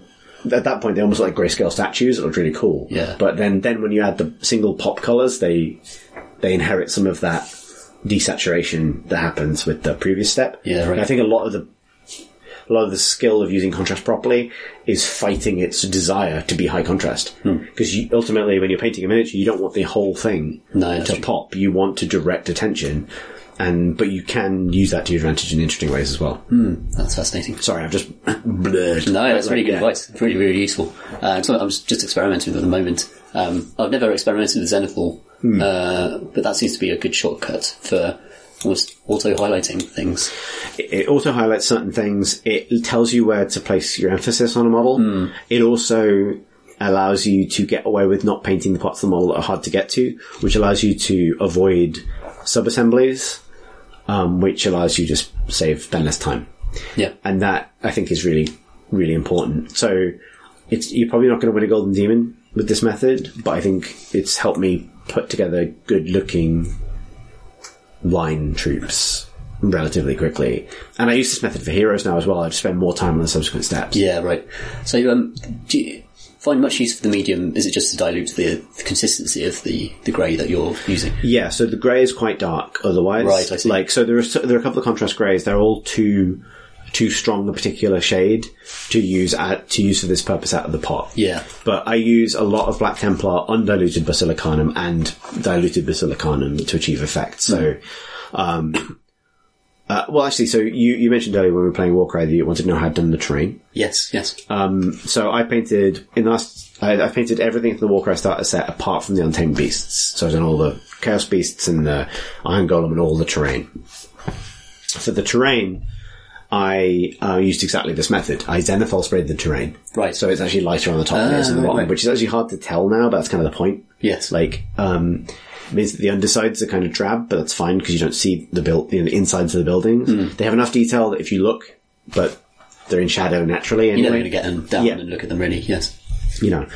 And then all of the stonework was washed with that 50/50 Basalum Basilicanum. Because it's clearly pooled, but you don't get the precise lines that you get with an ink. No. You know, that splotchiness that you get when you put too much ink on and it sort of like dries in the puddle in the recesses. Yeah, it looks smooth. Yeah, like I think a certain amount of pooling actually works well for miniatures because, and that's probably heresy, but like in this context, you know, I like particularly for stuff like aged stonework. Yeah, sure. Like, you know, colour is as long as it's not tide marks or you can see brush strokes or kind of where it's been lifted off the model or something like that. Yeah, right. It creates areas of darkness that can be sort of natural looking from a tabletop distance. Yes. And when you dry brush over it as well, you can put streaks and things over it that kind of make sense. Yeah. And then I did sort of very thin layers of green over the brickwork and things, so there's like a little bit of variance in the grey. Gotcha. But all of that grey stonework has a bit of blue and a bit of green in it, just to kind of... It's all cold stuff as well. Like, cold lifted. But varied. It's not just like, I get you. And so like that big Sigmar head you get in that box is like a big chunk of jade. And that colour is on the other buildings as well, but it's much, much thinner. Yeah, right. Huh. That's right. It looks fantastic. I love the train. We had a great game of Warcry with that. And it sits beautifully on the mat that it's not a mat, it's kind of cardboard. Kind of play area. Play area, which is awesome. Yeah. But no, like, I think it's possible to get really good consistent results with contrast. So like if you look in the cabinets you're at, the Carrick Acolytes are all done. Oh yeah. They're all contrast. Oh right. Which like shows, I think one thing is when I say it really loves a wink, it really loves highlights. Like as soon as you highlight it, it doesn't look like it was done with contrast anymore. Yeah. That's fantastic. Yeah. Really worth taking the time. Have you used it for many flesh tones? That seems like a good use for it. Yeah, it does work really well for flesh tones. In fact, Cygor Brown is a really good, like black skin tone, actually. In fact, I kind of wish they hadn't called it Cygor Brown for that reason. But yeah, you can get 4 really, solid human skin tones out of the pot. Yeah. With the 4 Dark Earth flesh, Gilliman flesh, Fireslayer flesh, and Cygor Brown. And then, and it's sort of like, they still benefit from that second highlight pass, but it's basically done in one. Yeah, right. These topless models are really, really easy. Yeah, I might get involved with those for my, because it can take a long time to make flesh. It's a difficult, there's just bulbous shapes and finding where the highlight should go on them. Doing it manually is very difficult. Very nice if you can get an ink that will just sort of guide you almost to where those light areas should be. Yeah, right. Helps with, like, I'll show you after we're recording, but I did that Zenithal with some blood reavers. Right. And it's interesting because it dramatically cools the flesh tone in the shadows. But that is the effect that I would have been doing manually previously, because with skin you tend to want to have warm highlights or even warm shades, like warm shadows in raised areas or areas where the musculature would define somewhere that's getting a lot of blood. So like shoulder muscles, things like that, or like a warm shadow because it's hot flesh basically. And then armpits and the bottom of someone's abs, inner thighs, those sorts of areas, knees, backs of the knees, you're going to want a cold shadow to kind of reflect the fact that the sort of the power in the body is located in particular places. And a Zenithal spray can really help you actually get there naturally because contrast tends to go colder when it hits a grey or a black. Why did you turn away from the bone as opposed to the grey undercoats? Personally, I think, well, one thing is that my basing scheme is cold for a lot, like the kind of dark blue bases that I do for almost everything. Yeah. And so the bone wasn't looking quite right against it. It's very warm. I think if you were doing a desert base or something, then you might go for the bone base spray. Yeah. The other reason is I find things tend to be even brighter off the Wraithbone spray. Yeah, that seems right. And I think a lot of my contrast time has been spent, like I say, trying to rein in its tendency to really pop. Like, you want it to mostly pop, but you don't.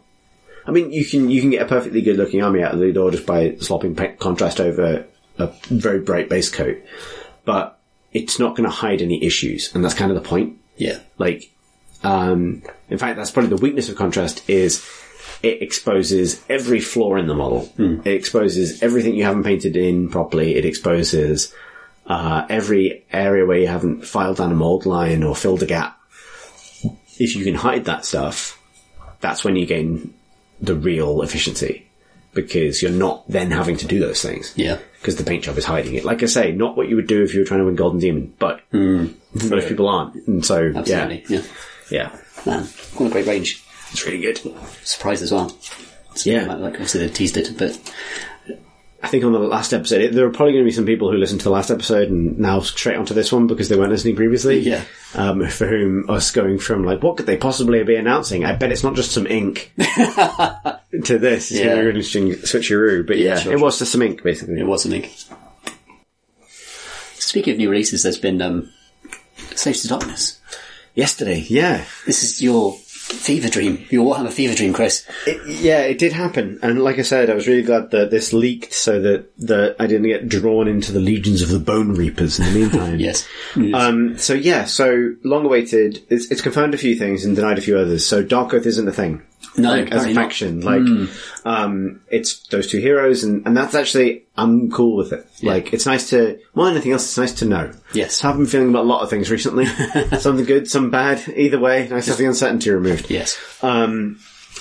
So yeah, as of yesterday, at the time of recording, Slaves to Darkness now has a battle tome, and for the first time since AOS was a thing. Yes. Outside of the General's Handbooks, and they have endless spells. They don't have terrain, which I'm actually really happy about. Yeah. And they got some new models as well. So they got Chaos Warriors, Chaos Knights, and a new character, the Lord on Karkadrak. Karkadrak? Karkadrak. What's that? A Karkadrak? Karkadrak? You haven't seen a Karkadrak? Never in my life. Hang on. This will be bad audio, but bear with me for just a second. Chris is turning away. He's going over to his desk. He's picking up some boxes. There's a multitude of hobby, brightly lit by a lamp, and there's a large box coming over. It's very large. And Look it at is this. Start Collecting Slave to Darkness. Oh, it's some kind of dino horse. It's a perfectly ordinary horse, Tom. It's a kind of toad-like dino horse. It's a Karkadrak. It's a Karkadrak. It's a Karkadrak. You know what? They've got perfectly normal horses in this box. So this is the thing. In the Age of Sigmar, Slaves to Darkness are probably the remaining premier employer of normal horses. The horses turned to chaos. Yeah. Why did the horses turn to chaos? The real path to glory is the path to glory that horses go on. I see. Right? Because no faction embodies the journey a horse can go on. This is my promise to you than Slaves to Darkness, which runs the full gamut from the literally normal horses ridden by marauder horsemen to Dorgar, Archeon's mount, who literally used to be a horse. Was once. And is now 3 different greater demons strapped to a dragon. Yeah, that's true. A horse could become anything. Every other faction has gone on their journey of like, oh, well, we ride chickens, or we ride lizards, or we ride eels, or whatever. No, Slaves to Darkness run the whole range from ordinary horse to ordinary horse with a cool hat on to, oh god, whatever the fuck's going on with Varangard, to, the Karkadrak, the sort of happy dinosaur. I've heard someone describe it as a, baby maw crusher. Yeah, he's got a big smile on his face as well, which is quite endearing. Happy in the way that geckos can be happy. Right, yes. To Dorgar, the most ordinary horse there is. It's a good box, that. It's a good box. So I want to talk about this, Start Collecting Slaves to Darkness, because it is kind of unprecedented. And something that's been happening in GW recently is Start Collecting boxes becoming Start Collecting boxes rather than just keep buying this over and over again boxes. Right, yes. So like the Start Collecting Thousand Suns they did, that has Ahriman in it. A model you will never want more than one of. Yeah. This is a really interesting thing. So Start Collecting Slaves to Darkness is the first time a Start Collecting box has come out before the models that are in it. Right. Let alone is all new models. Huh. So, good point, yeah. Yeah, so it's all new models, including new sculpts of Chaos Warriors and Chaos Knights, this new hero, and they are not only monopose, they're push fit. Huh. They're like, Underworld's warbands. Right. They are glueless. Huh. So part of me wonders if there's a AOS starter kit that didn't happen, because this really feels like half of one. Yeah, right.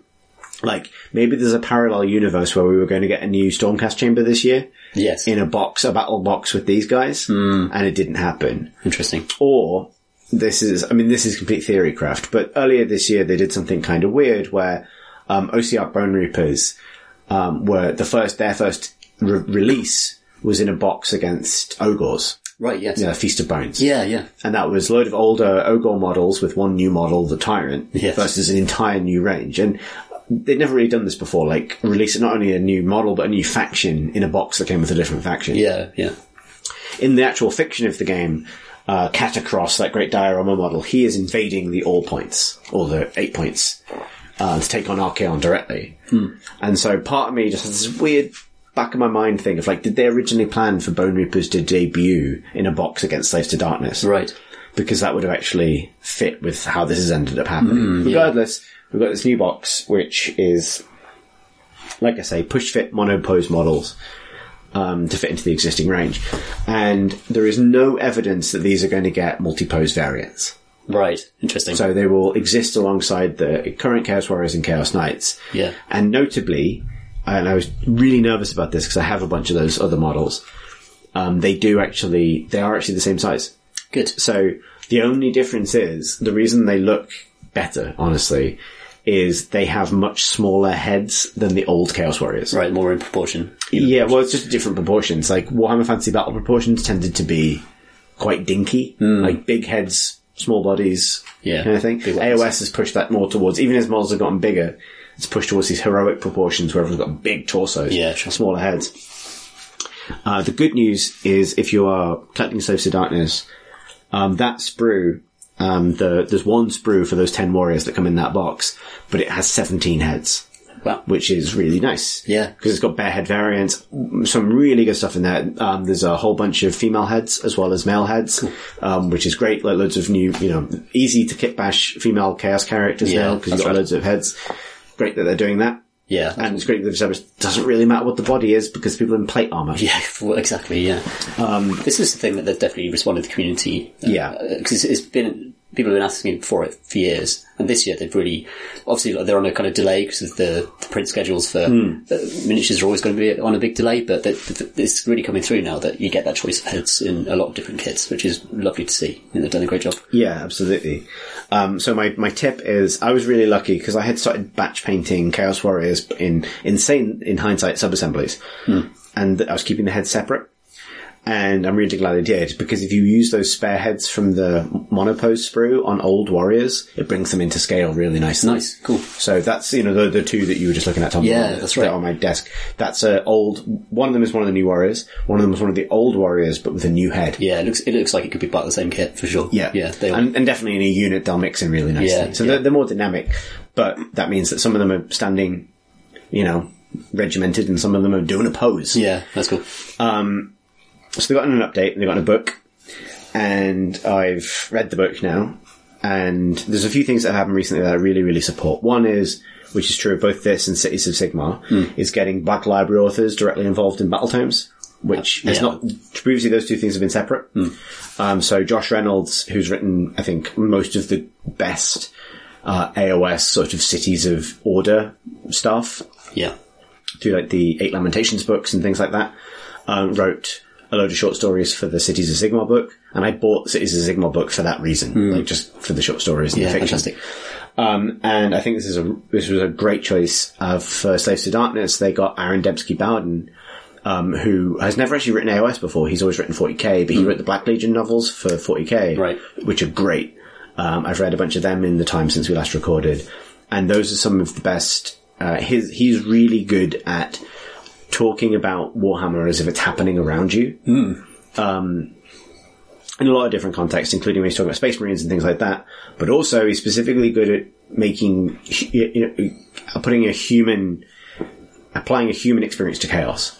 Like, I didn't really like Abaddon until his presentation of Abaddon, I think. Right. And other characters in the Black Legion novels where their interpretation, chaos is, he grounds chaos without losing what's kind of mad and special about it. And that is perfect for Slaves to Darkness, which is all about this middle road. Yes. Where you're not fully branded one way or another, literally. Like, it's, all about the sort of uncertain path to glory.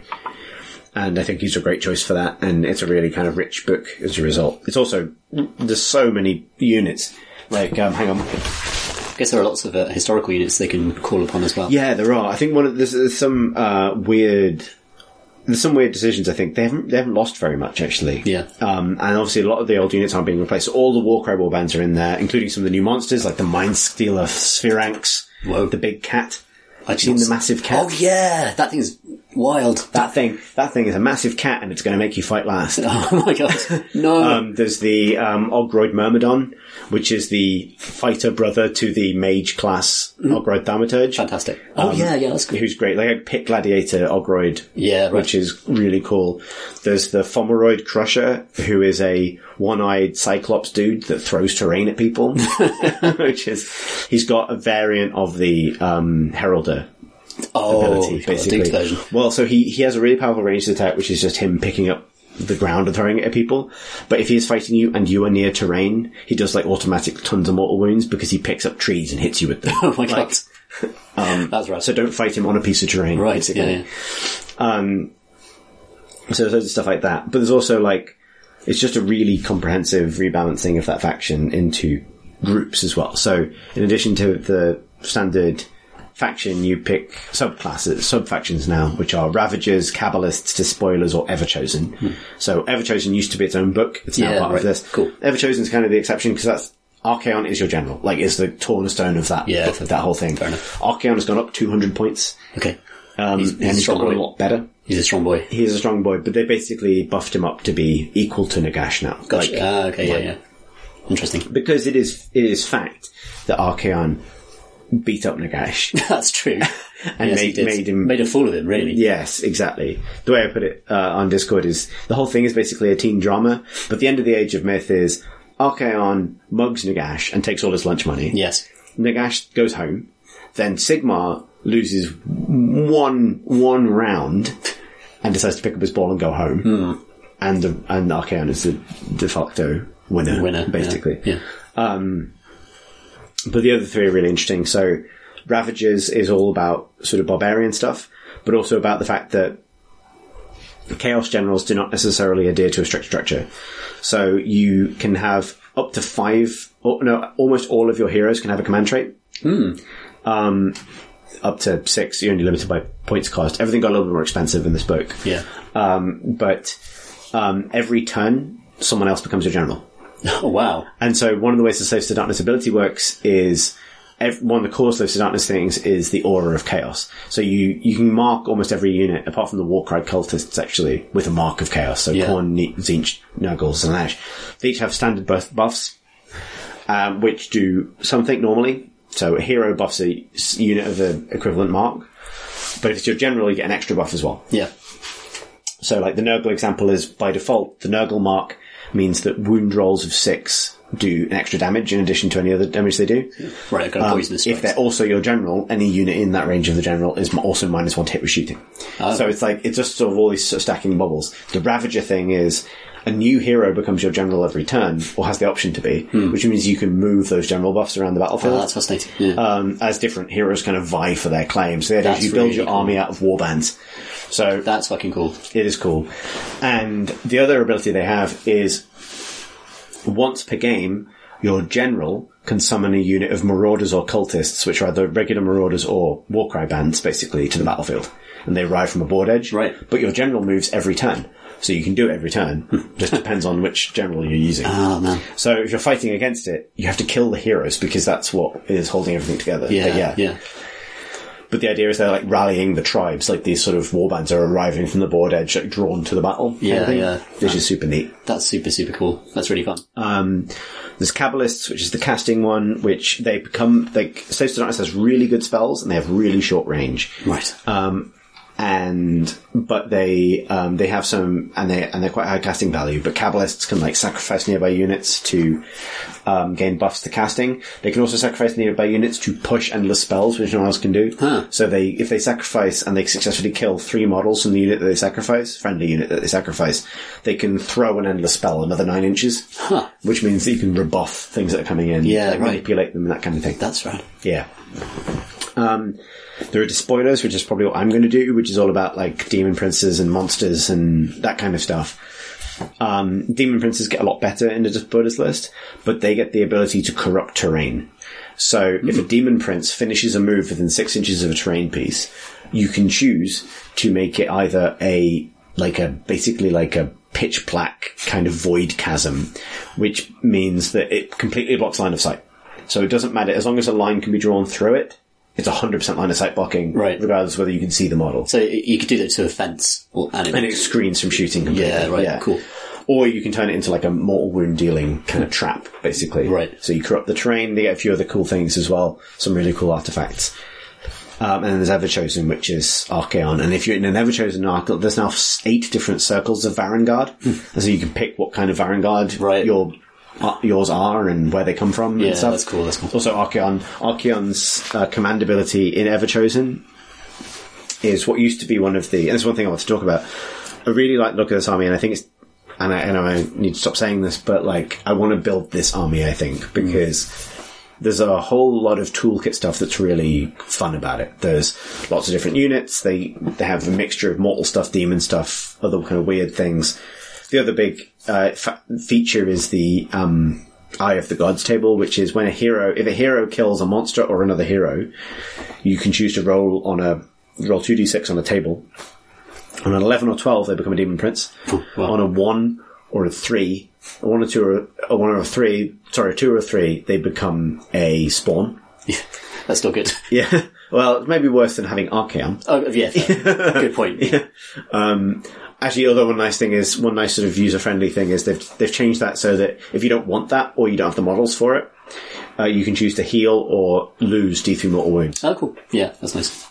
And then in the middle there's loads of buffs and these summoning demons, like you can impress the gods to summon demons and things like that. Yeah. But they don't have the summoning power that the monogod factions do.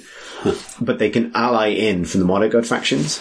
And one thing they've changed is they've made Slaves to Darkness allies in monogod armies less good than monogod army allies in Slaves to Darkness armies. Interesting. Which is, I think, the right way around, because Slaves to Darkness are necessarily the underdogs because they don't get the massive bonuses that Bloodbound or Slaanesh get, particularly.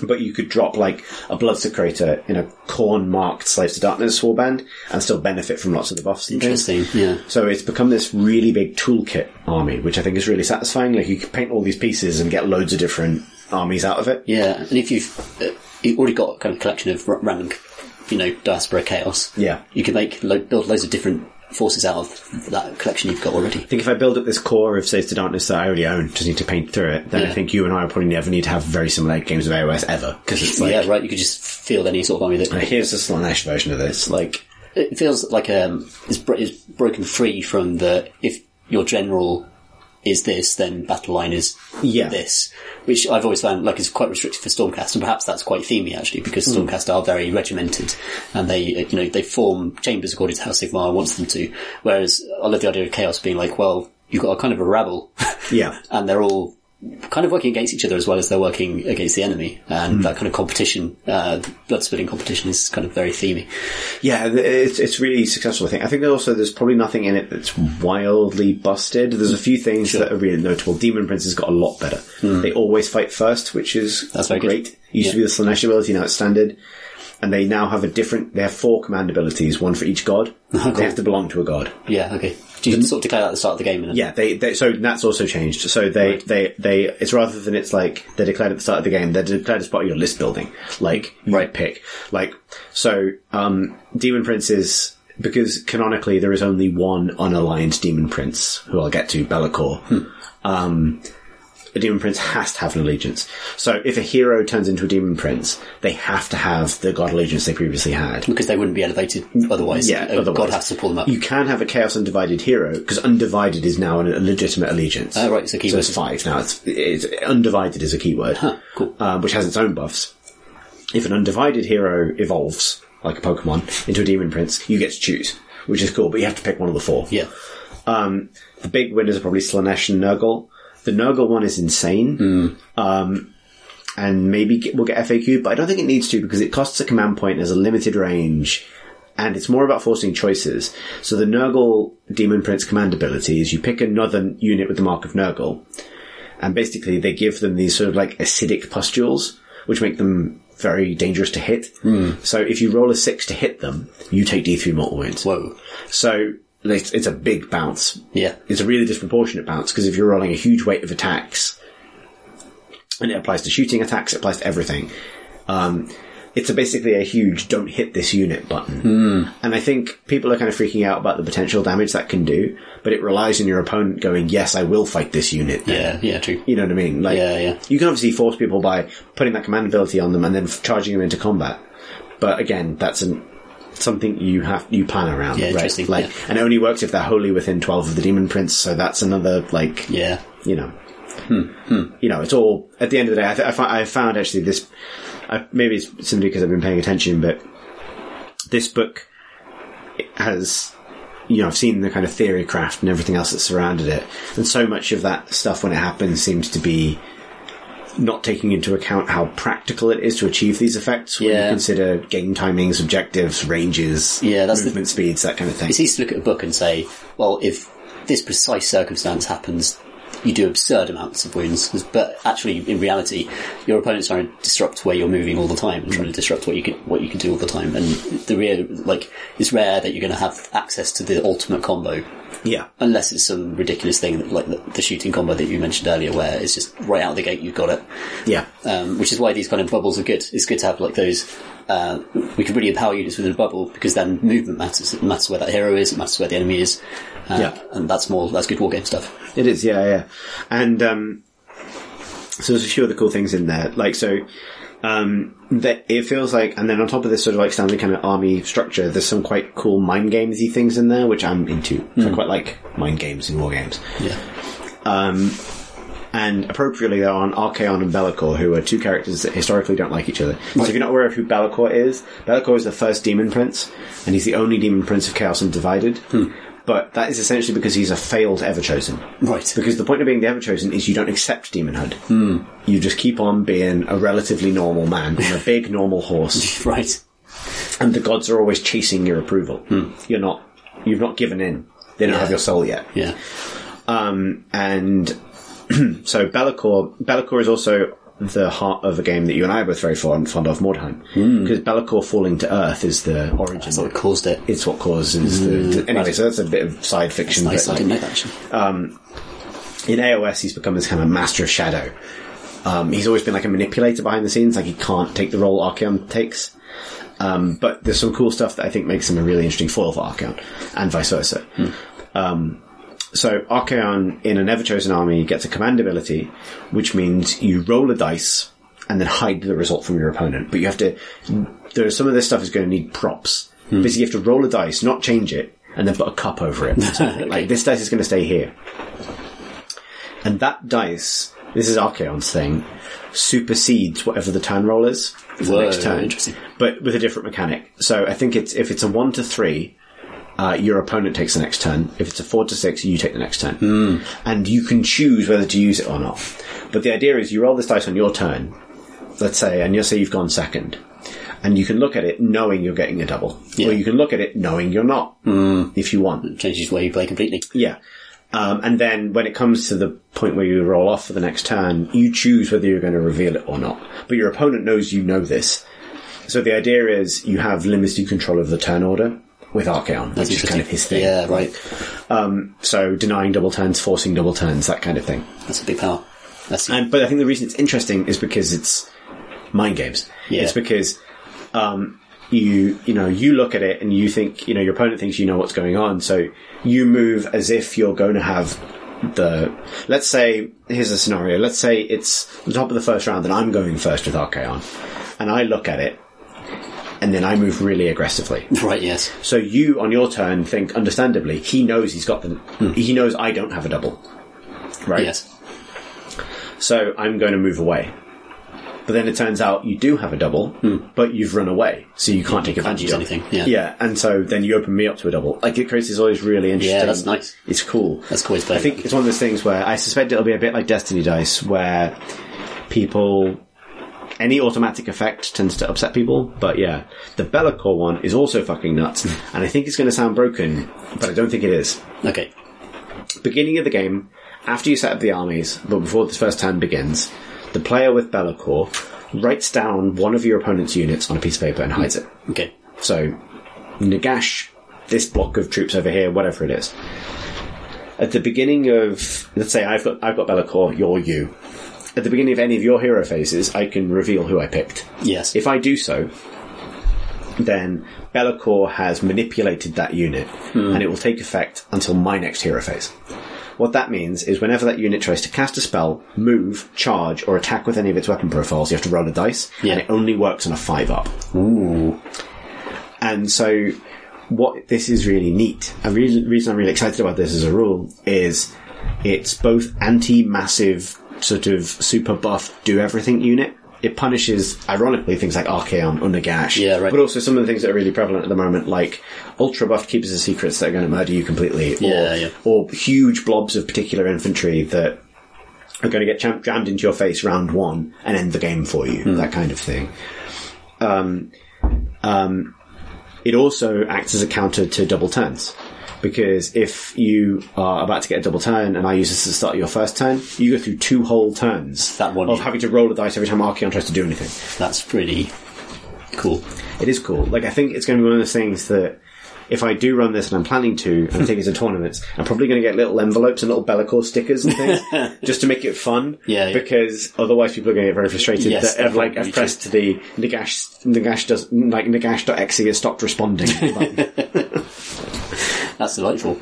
Yeah. And all very kind of sneaky and very chaos themed. Like, I love it. Kind of reminds me of, so when AOS first came out, there are lots of kind of quite silly rules, like if your opponent's got a beard, do X, that kind of stuff. It feels like a mature evolution of that idea, where you've got some slightly gimmicky stuff that has big game effect. Yeah. But also, like I say, like, it gives you the opportunity to make those envelopes and actually have that be a theatrical part of the war game. Yeah, I'm That's really really forward fun. to it. So my big project at the moment is to Slaves to Darkness stuff I've been working on stuff. I've got Demon Prince who's almost done. But yeah, I'm really excited about it. Like, it's also just the heart of, in the loft somewhere in this ceiling space, I've got Chaos Warriors I painted when I was 13. Right. And like, I need to dig them out and like put them alongside the ones I'm doing now. Yeah, that's like fun. some distance has been covered then. Since Yes, then. yeah. It's nice. It's been nice to return to like the thing I really love, which is ultimately. Yeah, that's nice. I just love I love old world chaos, and this feels like a return to that. In a really cool way. Like, that's really true. I've got Liber Chaotica up there, which is the big law book, coffee table law book for old world chaos, and Ooh, cool. Yeah, that's my heresy shelf. I can smell it. Speaking of Chaos Undivided Heresy, and Gribbly Men and the quests they embark on, we played your first games of Warcry this evening. We did. I greatly enjoyed it. It was wonderful. I thought you would, and it's a shame it's taken us this long to finally get it together, but it was fantastic. I've got to say, it's a lovely setup. So, Chris, you painted all the scenery, and it's got this great cardboard kind of mat. Like, it's a lovely looking play space just to step into. Yeah. And also, I just love skirmish games with a bit of campaign, with a little bit of kind of hangover, bit of kind of aftermath to everything that you do. But it seems to be like very well balanced, so that it's not punishing you too much for not achieving objectives. Yeah, so this is we can make this topical by pointing out that we played Warcry today with us both embarking on champion mode campaigns. And so champion mode is a variant that was launched with the Tome of Champions book, which is basically the General's Handbook for Warcry. It came out yesterday. Nice. And actually, I'm really impressed with that book. It's got a bunch of stuff in it, like Monsters and Mercenaries with which was the first expansion to Warcry, had a whole bunch of stuff in it, some of which you'll end up using loads, like the hero rules, some of which, like the monster rules, I suspect get used a lot less. Yeah. But Warcry is continually built out, and it's really going from strength to strength, and I want to see it grow more, because like they're solving. I appreciate, like, I really would have loved to have done a Warcry special when it came out, because there's so much about this game I really love. But like the campaign system, which are basically these sort of the fact that it's possible to have a campaign that is yours, that doesn't rely on a reliable roster of players, but allows you to go on these like short stories in the AOS universe, some of which are faction specific, some of which are now generic with the fated quests, to find rewards that then get bolted to your faction, your warband that grows over time, has always been really, really good. And that's without talking about the core rules. The big standout thing from the new book so far is these champion rules.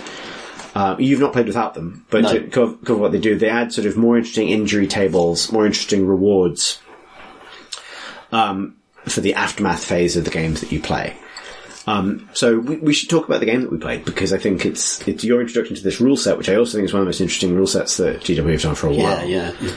And also it had some fun kind of consequences. So It's hilarious. First of all, we had to draw the scenario, and I think for the bigger war games like your full 40Ks and OS, I really like this idea as well, that you draw a map, you draw kind of deployment zones, you draw the mission, and you sort of work with what you're given. yeah. And so for this one, we drew, there's like a treasure hoard that was in the defender could place, and it was the job of the attacker to go and claim all 4 pieces of treasure. And Chris, with your iron golems, was the defender, and my vanguard force from the Stormcast were the attackers. And I had... Which I chose instantly because of a roll-off as well. Yeah, that's right, yeah. You're always sort of in control of that game. Like, there's lots of interesting decisions to make in terms of, like, when you seize initiative, when you kind of, how you spend your dice. Yeah, there's some interesting roles that sort of, I think part of that came with experience of the game, and part of that was, like, the dice at the time. But yeah, it's a nice interplay there. So I had, like, 2 Griffhounds, I had 2 Aether Wings, and I had 2 Vanguard Hunters, and a kind of general, which was a long strike crossbowman with a bird on his shoulder. I was feeling pretty good going into it, because Stormcast have pretty good stat lines, they're very, very tough. But I also had very, very fast things that could fly in, steal beer, and then fly away at great speed. And we had a great game. It was really, really fun. I don't know if we want to go blow by blow, but just... Maybe not blow by blow, but I'm really interested to hear your take on that rule set, because I think it's really interesting, and it's very different. It is. So it's like... It's sort of past the pad. Like, if you activate one person at a time, and then your opponent gets to activate someone and you can choose whoever you want to activate. I love those systems. I think that's brilliant because it keeps both players in the game all the time, because it's rather than one person sitting down to do, I'm going to have to use 45 minutes to do all the things I need to do, then you get your 45 minutes to do all the things you need to do. This kind of like passing back and forth, and also giving you the opportunity to react on the fly to what your opponent is doing in those past moments is just a more kind of, just feels like a more textured and gritty way to play a war game. Is really fun, and you're always involved in the action. I really appreciate the scale. It's a perfect sized board. It feels really like a zoomed in version of Warhammer, but it's also a simplified version of Warhammer with some incredibly elegant dice mechanics. So instead of like having to roll to hit and then roll to wound, then have saves, like all of that's just been shortened right down to just hit rolls basically. And there's some chance in there. The kind of crit chances kind of creates interesting, unexpected outcomes, but just enough, but not too much. And the initiative system is outstanding. Like you roll this 6 dice at the start of each turn, and you can use doubles and triples. This is something that's appeared in their box games as well, quite a lot. They're going to be working on this mechanic for a long time. But this feels like the most fruitful execution of that in terms of the choice it gives you and the amount that you can do with it. So it's an initiative device, which means that depending on how you roll, you can gain the initiative or not. But it's also, you can use doubles and triples and quadruples to cash in for abilities and that kind of thing in the game. Yeah. So you have this dice pool that you roll at the start, and that really affects what you can do. But it also gives you like loads of flexibility in terms of how you use those points. It's really nice because it means the initiative roll is not a win-lose. It's either you win initiative or you win abilities. Yeah. And so it's more about what you want, what is good for you in that. So, one thing I really love about this system, and I really love this game, and I think it's one thing interesting about it is, you're right, when you said that it's about dealing with a situation that's arisen by the cards. You know, I've played walk around scenarios where people want to draw the cards, look at them, see if they create a balanced game, and then redraw them if they don't. Yeah. I think that is completely wrong. Because I think Warcry, like we were saying earlier about Jervis Johnson games, this is about finding yourself in a tactical situation, and Warcry really feels like it skips you to the middle of a game and asks you to finish it, rather than the, engagement phase where you just sort of run towards each other for a bit and then set up the game. Yes. It's about finding yourself in a situation and seeing if you can fix it, or win it, or finalize it, or whatever it is that based on this dynamic that has been set up. And that is true on the macro scale. On the micro scale, with this mechanic, the initiative mechanic, you find yourself in some turns having the initiative, which I would stress in this game only means moving one person. That's key to me. Yeah, that's really important. That softens the impact of initiative hugely, but it's still important. Yeah, because it could be tying up a key fighter, it could be taking out a key fighter, or something like that. you have that, or you have the big abilities that are going to allow you to swing it the other way. And it's not always perfectly balanced, and there are some nasty combos lurking in there. But what it means is what you want turn on turn isn't always the same thing. Yeah. There are going to be turns where you're happy to like cede the initiative and just take the big abilities, and there are going to be turns where because it's an objective game, it's going to get away from me if I don't get this thing now. And that, I think, is really great, particularly with the wild dice mechanic, where you can then manipulate that somewhat, because it's always asking you to look at the game state and look at the tools you have available to you and try and eke a victory from that, rather than go in with a pre-planned way of achieving victory and achieve it or not based on the dice, which is the weakness of these games more broadly. Yes. That's really cool. Yeah. That's epitomised by the fact that you don't know what scenario you're playing until after you've deployed. Yeah. So that is crucial, by the way. Yeah. I've seen people play it where they draw all the cards and then do the deployment. No, it's not designed that way. You're supposed to deploy and then draw the victory card, which is And then, so deploy how you think might be sensible. As, you know, a warband would going into a place they've never been before. Like, they're just going to march up in formation and see what happens. So you deploy your guys and then you draw the victory, the victory objectives, and they could be anything. Like, it seems like so we got one which was like treasure capture, but what other sort of things can you get? So there's straight up fights. There's trying to escape off board edges, which can sometimes be completely fucked. Like there's taking down leaders, I believe. There are ones where we had one where it was like an attack defender treasure thing. There's one where it's like there's one piece of treasure and everyone has to fight over it, and get it off the board edge. There's there's a lot of different variants and the same basic rules, basically. But and you don't know where the objective is going to be. You don't know necessarily like where the focus of the battle is going to be, and it's up to you to actually play the objectives rather than metagame it beforehand. And that's true of list building as well. Like, I went for a little bit of everything, a bit of speed, a bit of kind of Stormcaster hardiness, and had a great time. Really, really fun warband to play with. And that's especially cool given that Stormcast aren't like a core warband. The rules were released for them along with the box. But the Stormcast aren't one of the main chaos factions that warbands that Warcry kind of launched with. But they still played really well, and they still felt like balanced, not too overpowered to me. And it's just a really good, quick game to play as well. Once you know the rules and how it all works, you don't have to roll too many dice. It's fast, lots of movement. It's just great. I think you're right that it's not really possible to list build Warcry to beyond a certain extent. Like, if you want to take your power seriously, particularly with the core warband sets, there are definitely duff units. And so having 2 boxes so you can take another one of the good ones rather than 2 of having to have a rubbish one in as tax is a good idea. But because you don't know that you're going to get your abilities, it doesn't necessarily, you can't plan around them quite the same way. No. It's really good. Like, really, really admire it. Like, I played a lot of it in August, September when it came out. And then I painted the whole set and therefore didn't play it at all. As it goes. But it's, there's so much to it now. Particularly, I think this new book really fleshes it out. Like having so you got the fated quests, which are neutral quests that you can go on, and a quest is going to be like 10 to 20 games, which is going to take you as long as it takes you. It's a substantial investment, and you can take that warband and keep going with it. The champion rules that, for a lot of different reasons, make it harder, but make you feel the sort of success and failure a bit more kind of dramatically, which is useful for attachment. There are these the challenge missions, which are one-off missions that you can opt to do at any time, and between the 2 expansions they range from things from taking on a monster to try and break it and draw it into your warband, to trying to achieve some kind of crazy objective, like a one-off really powerful artifact, that kind of thing. And these missions often involve your opponent not using their own warband, but using a cool, like, custom set. So, like, there's one in the Monsters and Mercenaries book where you can opt to try and assassinate a Varangard.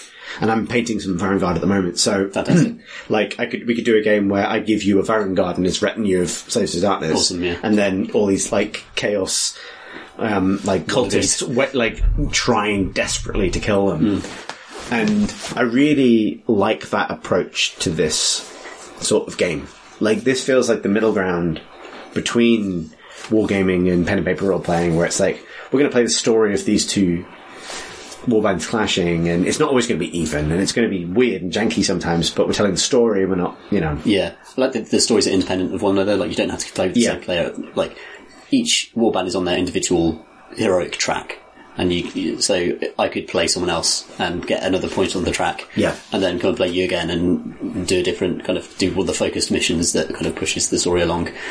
That's makes for a very portable campaign that you can take down to a local Games Workshop and just play one of your single player campaign missions. Like, it relies on some trust. It relies on people agreeing that, like, I accept that in the past you have done these other missions and earned these upgrades and things. Yeah. But you should be able to expect at least that from people. Yeah. It's such a smart system, honestly. With that in mind, we should talk about some of the funnier outcomes of the game we played.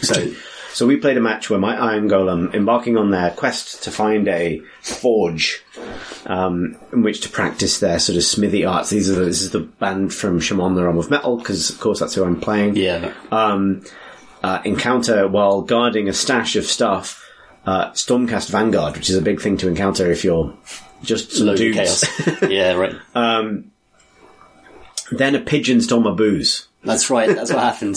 Swept in, nicked one of the objectives, flew away. Yeah. You get 2 activations for each character in Warcry, which is really, really elegant.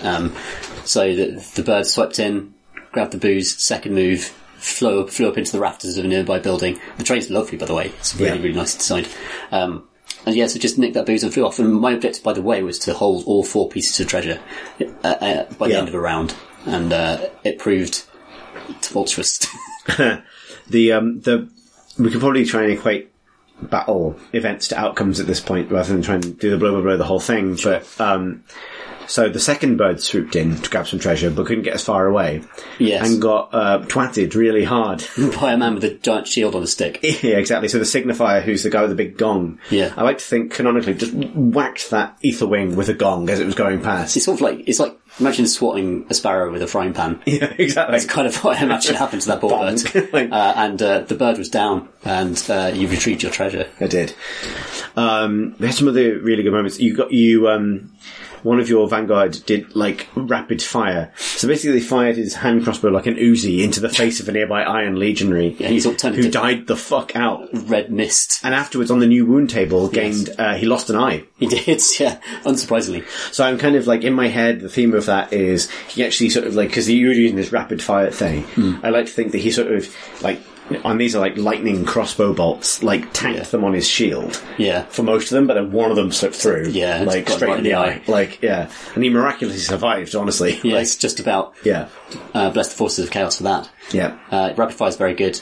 Bird's very good. My Griffhounds swept in and heroically tried to take more of the treasure. Yeah. Basically, dogs and birds tried to steal my treasure while nearby men with guns shot at me. Yeah. My general only hit once in the entire. I don't think he hit twice. Once. He landed one shot out of 6, the very last shot he took, which he did crit and it was good, but it didn't quite kill the guy he was shooting. That's 280 points. Not so well spent. A mandatory spend, but nonetheless. I enjoyed, once my bird had taken the booze, the bird went back to the general and dropped it by him so the general could pick up the booze. So there's this kind of mental image of an Aetherwing swooping in, grabbing a cask of beer, flying all the way around the battlefield in a giant loop and dropping it back at the general's feet. Vanguard chamber, the most chill chamber. Yeah, they're just on a good night out. Yeah. And I happen to have encountered some cultists. I had some amazing moments. So the way the defender deployment worked is I had a part of my warband that came on in the second round. Yes. So you started with all your stuff, I got my second stuff in the second round, and I put a lot of my heavy hitters happened to be in that group. This is one of the reasons why the specific decision ordering that's in the Warcry core rules is so important. Yeah. And I see, like, I think so many people ignore this completely.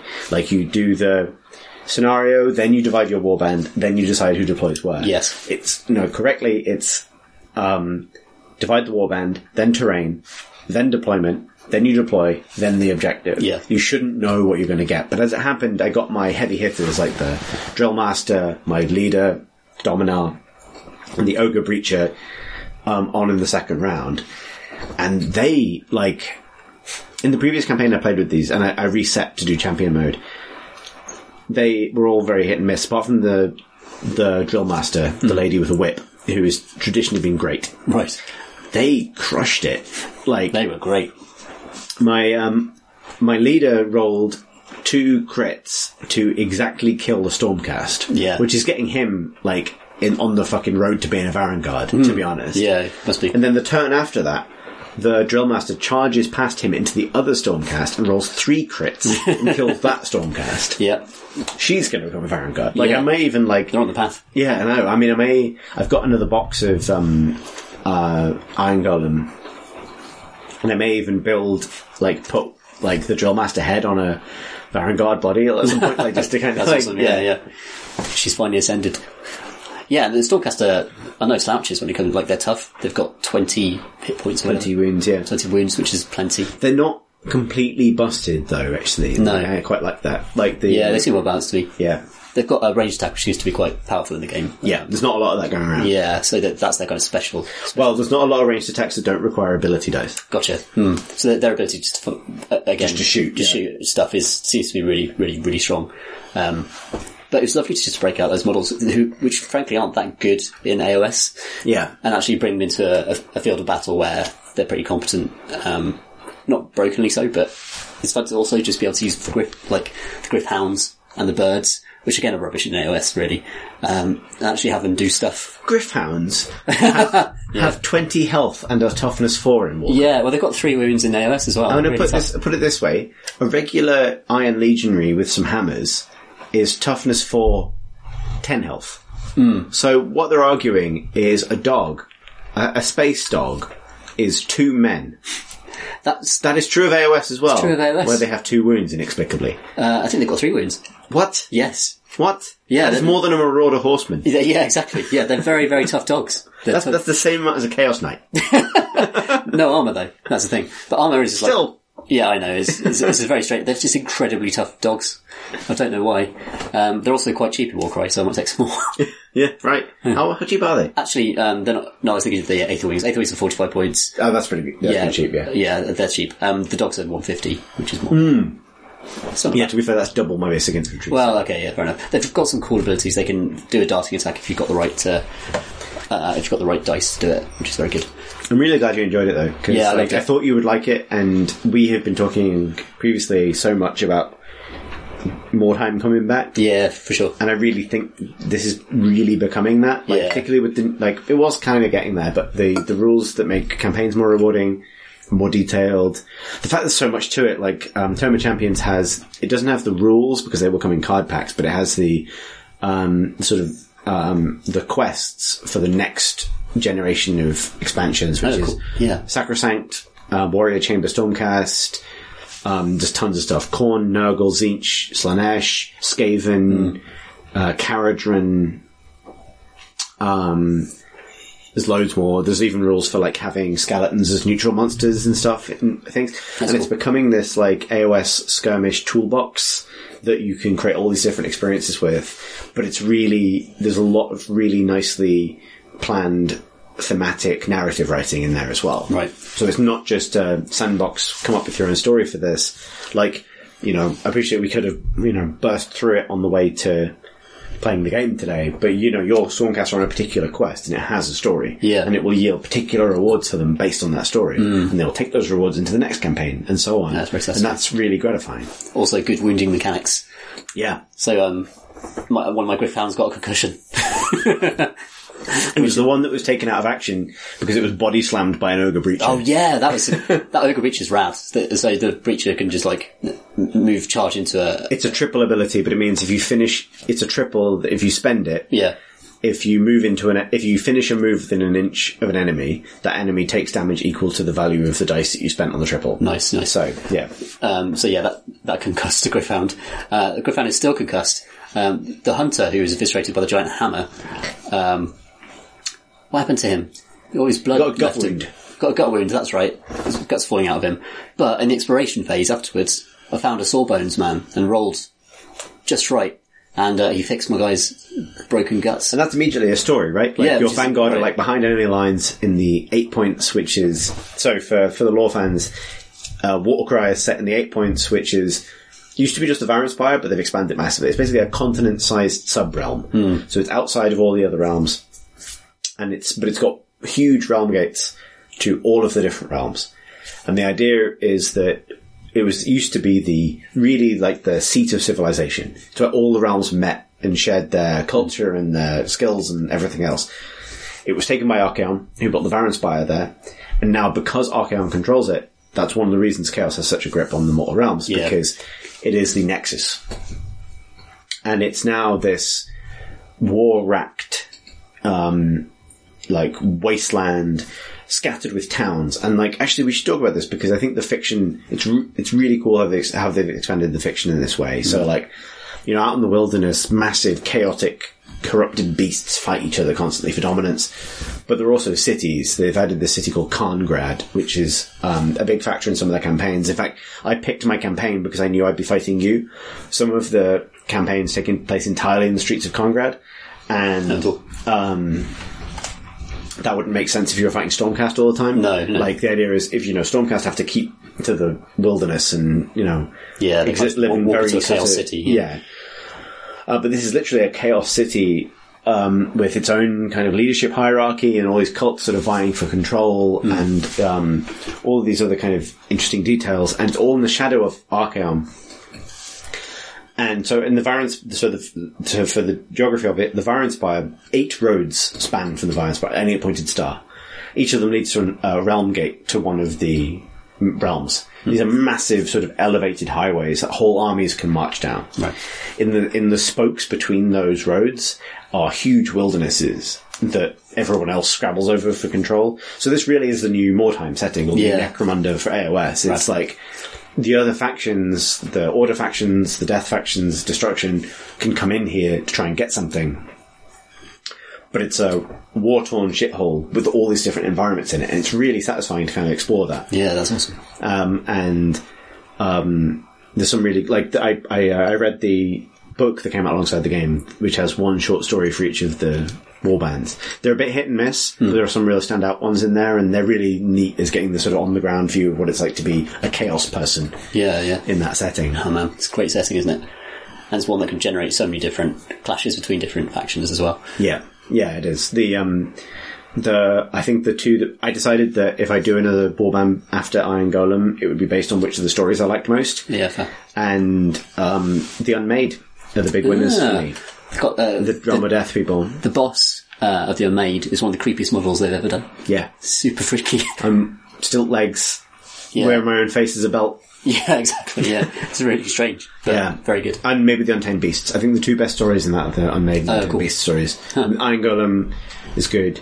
The Corvus Cabal one is then next. I think the weakest one is the Cypher Lords one, but man, it's real good. I really want to play more of it. Yeah, I'm looking forward to playing more. It was rad. I lost, by the way.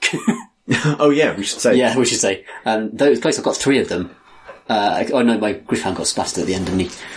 Yeah, I got 4 of your dudes. You got 3 of mine. Yeah. But to be honest, those miracle crits that killed Stormcast were That's pretty rad, though. Yeah. Although, actually, we should say the incredible. So, one of my, the guy who got shot in the face, no, hang on, it wasn't the guy who got shot in the face. One of the other guys inexplicably felt so much better because I rolled a double 6 on the wound table. They actually gained a destiny point. Got inspired. Oh yeah, my bird got double inspired. Yeah, the bird got hit with a gong. Yes. Got inspired twice. Yeah, so he can a couple of rerolls on his attacks next game. Not that that'll be very much used because they're not very good in combat, but they're very good at stealing objectives. He hit with a gong with such force that he realised how brilliant he was. Incredible. What a remarkable bird. Shall we do some questions? Let's do it. Because we've amassed a little pile. Yes. Our first question, I'm going to have to lean slightly, comes from Ryland, who writes, Dear Chris Threads Thurston and Tom Sows Sr., what are your favourite fashion trends in Age of Sigmar? Oh my. I've just moved to New York City and find myself thinking about fashion more than I ever have before. This reminded me that when telling people about AOS, one of the easiest, this isn't your granddad's fantasy hooks for folks to grab onto is often the Fire Slayers. The concepts are wild, but they're physical descriptions that really solidifies them into something tangible, yet utterly metal. What are some other fashions in the Age of Sigmar that you find yourself thinking of a lot? And what's your favourite connection between a group's themes and their dress sense? Love the pods. Ryland. And I guess the most ostentatious, maybe not ostentatious, the most sort of like thing that might happen in New York is probably the Greatest Demon of Sarnesh wearing strange flesh tights. Yeah, stockings that are also your skin. That are also over your your other skin. Yeah. That's quite a bold statement, I'd say. Like Gargoyle's meat dress. It is the meat dress of... yeah, exactly. I think that's a realm of beasts artifact, actually. The Gargaean meat dress. Yes. Fashion-wise, I do like the Idoneth, actually. I love their the armour and the way I've painted them as being made out of bone, because it looks like they could be. It doesn't look like they've necessarily been metal worked. It looks like they could have been polished bone. These kind of almost like leaf-like structures. Those elves always polishing the bone. Yeah, that's how they do. That's what they like to do in their spare time. Not much to do in the deeps. So no, they can't do that because they went all the way down there to avoid Slaanesh. Oh no, that's true. Not to roll in the deeps. Yeah, like some kind of wild dell. Yeah, fashion is a good thing. Like, at what point does armor plate stop being pragmatic and start being fashion? Chaos is the answer. So they can accessorize, right? I was going to say, I was going to turn around. I like the new Chaos Warriors for this. Yes. Because they have all accessorized differently. So the one I happen to have painted is wearing a person's skin, including their face. Oh, he is. Can you see on their back? Yes. There's a surprised. Yeah, he does look alarmed. Oh no. Oh no. I'm a cape now. I think they do a good job of those of they're all on their own individual path to glory, so inevitably they've accessorized differently along the way. Yes. Stuff I've killed that I'm now wearing as clothes is a big theme. Yeah, for sure. I've got to say, I quite like the layered robes of the Sacrosanct Chamber Secretors. That's quite a cool look. I did mine as Tururges, or however you pronounce that. Yeah, right. I did the kind of underlayer as leather on mine, which because that would be armour, that would actually stop things, stop blows. But then the kind of a layer of purple silk over it, which is pure fashion. There's no, it's not going to help you in battle. It's just there to look cool and look good in the fight. Represent the order. Yeah, no, I think I'm going to go with just wearing whatever you've killed most recently as a hat. That's still good. Orcs are very good at that as well. It's definitely it's a chic. It's definitely a look. Yeah, serving looks, as it were. Questions for questions. Champion 24 for 24, despite the time gap. Pete Fienia from Discord writes, "Hello, Chris Throtep and Tom Seraphis. My question is this: what does one do about dust? This is this is an issue I don't see talked about in hobby circles all that much. Models on display shelves will accumulate dust like nobody's business. Do you painstakingly dust models you're going to use when you remove them from their display area? Is the real solution to keep them in boxes and deny the public the chance to see all our fine artistry, or perhaps the luxury solution of buying those glass-fronted shelving units is the answer? Love the pod. Pete/Fienia from Discord." Well, Pete, I would say all is dust. As the Thousand Sons would tell you. I had this after I moved house. All my Thousand Sons were my Heresy era Thousand Sons were really dusty, right. And that's none of my other models were. It's come on, that's guys, so stop trying this hard to fail.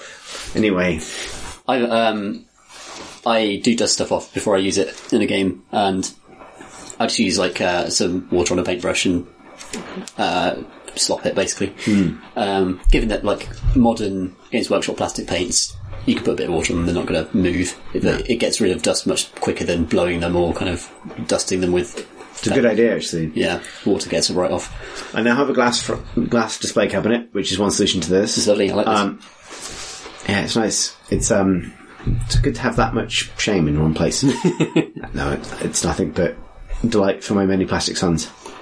But also, I did start using compressed air for this as well, yes. Which I was also using to clean my PC. Yeah, good for keyboards. Good for this sort of thing. But yeah, it's a real thing. It's true. Particularly, actually, I find it less of an issue for models that you finish painting than stuff that's been on the sideboard for ages that you half painted. That can be a real thing. I find it, so the Stardrake gathers dust something fierce. Those big wings, man, they look so dull until you give them that little wash. Then they come right. The star pop right back up again. Pop right back up again. That's what they do. As two people who've inexplicably painted starscapes on wings. I agree. I had the same issue with my Lord of Change before I went to live in that box, that cabinet. Willie writes, Dear Miniature Crate and Scalpel, after following Miniatures Monthly since its initial release, I finally bit the bullet, and it's a Bloodborne board game Kickstarter-shaped bullet. I blame you. I've been eyeing a cooperative miniature game like Silver Tower or Blackstone Fortress ever since you discussed them, and along comes a Bloodborne-themed one. Since it's been about a decade since I painted half a Warhammer Fantasy Orc army, I'm a bit rusty. I figured I should join two friends in the Necromunda Gamers painting practice, and because I get to play with my friends. Then I realised I want those minis to be well painted as well, so now I have a set of Adeptus Mechanicus Scutarii for practice and probably a bit of kit bashing. Taking some pictures of my first painted model, I realised that I needed a bit of background, so now I'm thinking about building a turntable with a small diorama on top, like some Necromunda back alley. Where do minis people share their works that I might get some inspiration, and who are your favourite artists? Keep on podding. Willie. I feel like there are two things here. One is the actual question, and one is the incredible escalation. I was just thinking that, like, just hearing this listener just sort of go down, circle the drain, and eventually sort of plop into it and go full Warhammer is quite the journey to satisfying. fuck it. Yeah, absolutely. When you're at the stage of rotating round tables, you are a true hobby. I do not have a Lazy Susan with the all points on it. No, not yet. The ultimate Lazy Susan. That would be Archane's Lazy. Again, Games Workshop, if you're listening, there's a product idea right there. It's one for the dinner table over Christmas. Yeah, exactly. The 8 points, the 8-pointed Lazy Susan of Chaos. Yeah, put your sprouts on that. Exactly. Father, you may roll on the eye of the gods table. Do you mean spin the lazy? Yes. Yes, I want the sprouts. Parsnips for you, Father. Parsnips from the realm of Akshi. Fire parsnips. Yeah. Anyway, what were we talking about? The question was, I can't remember either. I've clicked off it. Hang on. I'll go back. The question was... Favourite painters and... Places to see painters. Instagram. Instagram's really good. Recommend following tags on Instagram as well as individual people. Well, absolutely, yeah. There are a few. I only know by usernames. So I started supporting Little Legend Studio on Instagram for really good tutorials. Partly get access to some really good Titanicus tutorials, but also just good general tips. That tends to be of the Golden Demon tier thing that I haven't been doing much of recently. The other one I admire a lot is someone who goes by NRM Paint on Instagram, whose painting style is mine if I was much better. Which is really like occasionally you'll see someone who's much better than you, but paints really differently or has a different set of tastes, in which case you're like, okay, cool, that's great. I don't necessarily need to feel bad about this. This person is really great at painting and way better than me, and paints very similarly to me in terms of what their tastes are, which has been good. A journey, but good. Yeah, that's cool. Yeah. I follow some people on Twitter. I can't remember their usernames now, but I'll forward them over and put them in the show notes. I think just Instagram's great, especially tags. That's a really good piece of advice, because you never quite know what you like until you see it. If you know what I mean. Like, you don't know what people are out there doing with their models until you actually sort of get it pushed in front of your face, and Instagram's very good for doing that. But yeah, there's so many great painters out there. And you're right about style as well. There's some styles like the airbrush styles I never quite get along with, but I still respect the kind of the artistry that goes into producing vehicles that have been beautifully sprayed and stuff like that. Yeah. But yeah, that's a good question. The next one comes from Tom Lando, who writes, Greetings, Chris. $30 for one model, that's outrageous. And Tom Sentinel, has that been done yet? I wanted to start with a request. For the first time in Miniatures Monthly, make an entry in the Book of Grudges. Oh. If you're not aware, this is a Warhammer-themed mechanic from, well, kind of defunct now from the other podcast, the Games podcast, where we just moan about something. Yeah. What's going to get moaned about? Let's find out. Entry. Boris the Bully, not the real name, obviously, came from out of town, entered into a summer tournament at the friendly local game store, insisted that reroll misses meant rerolling infinitely till you hit, therefore fielding units he claimed never missed. When challenged, pretended to call Games Workshop and claimed they sided with him. God, what? Granted, I was young, but this maddening memory intrudes every time I hear you discuss poor sportsmanship and questionable play and how to deal with it. I can't go back and defend my younger self, but I can at least air to the world how ridiculous this move was. I mean, that's a power play for sure. Yeah. How did you convince someone that you'd called Games Workshop and... Actually, yeah, McDan is Games Workshop, and he actually, says I win. Yeah, I've just called Jervis and he says, actually, I win. Not you. Question. Back in the day, I had a Death Guard army, and their war gear was wacky. Plague Marines all wielding plague knives that instantly killed on a wound roll of 6. Nice. For special characters, they got the Plague Sword, which is the same on a 4 to 6. Blimey, that's strong. This was my first army, and it was small and high point cost. It didn't really look like an army. Later I would build armies like Imperial Guard and Tau as a kind of correction, or perhaps even penance for running that wacky Nurgle army. But I own a large collection of White Dwarf issues going back to the 80s, and exploring them, they redefined wacky in regards to tabletop rules. I remember hearing a tactic described where in a previous edition you could race bikers up to the enemy firing line and produce a wall of cotton in front of it to blind them, because that's what smoke grenades could do. Cool. This seems like it might not have been true, but it seems plausible given the absurd tables provided for things like vortex grenades. When I consider your frequent discussion of narrative gameplay as opposed to more competitive, I feel like there's somewhere between that absurd special rules...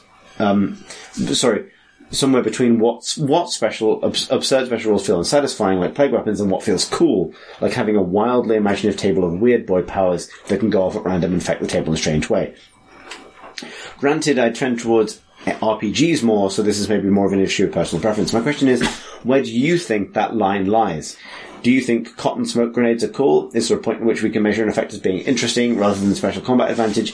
Is there a side effect of that point that you feel you prefer your tabletop games to err on? Love the pod. Best wishes, Tom Lando. P.S. Chris always talks about his interest in RPGs, but does he ever do a podcast about them? I would listen to that. To answer that point, no, I don't. And part of me is like wary of... I don't know, my RPG is very personal. Yeah. Like, weirdly. If you're interested in my RPG stuff, I did a Cyberpunk 2020 role-playing series for PlayStation, for the official PlayStation UK channel, PlayStation Access. I'll put it in the show notes. That's about as close to a good example of how I DM games, if you're interested in that. Otherwise, we did the Crank and Crowbar, D&D, which I loved. Yeah, it was so much fun. A lot of fun. That was 2 years ago on the main podcast, but it's on YouTube. We can link to that as well. Lovely. But to this question, which I think is an interesting one, which is where the line is between a themey special rule and something that gets in the way of the pure dice maths of strategy and victory. Well, it feels like AOS has moved strongly in the direction of what is cool to happen in game. Yeah, but away from you have beard, so you get bonus. Yeah, there's a middle ground there for sure, which I think they're eventually hitting.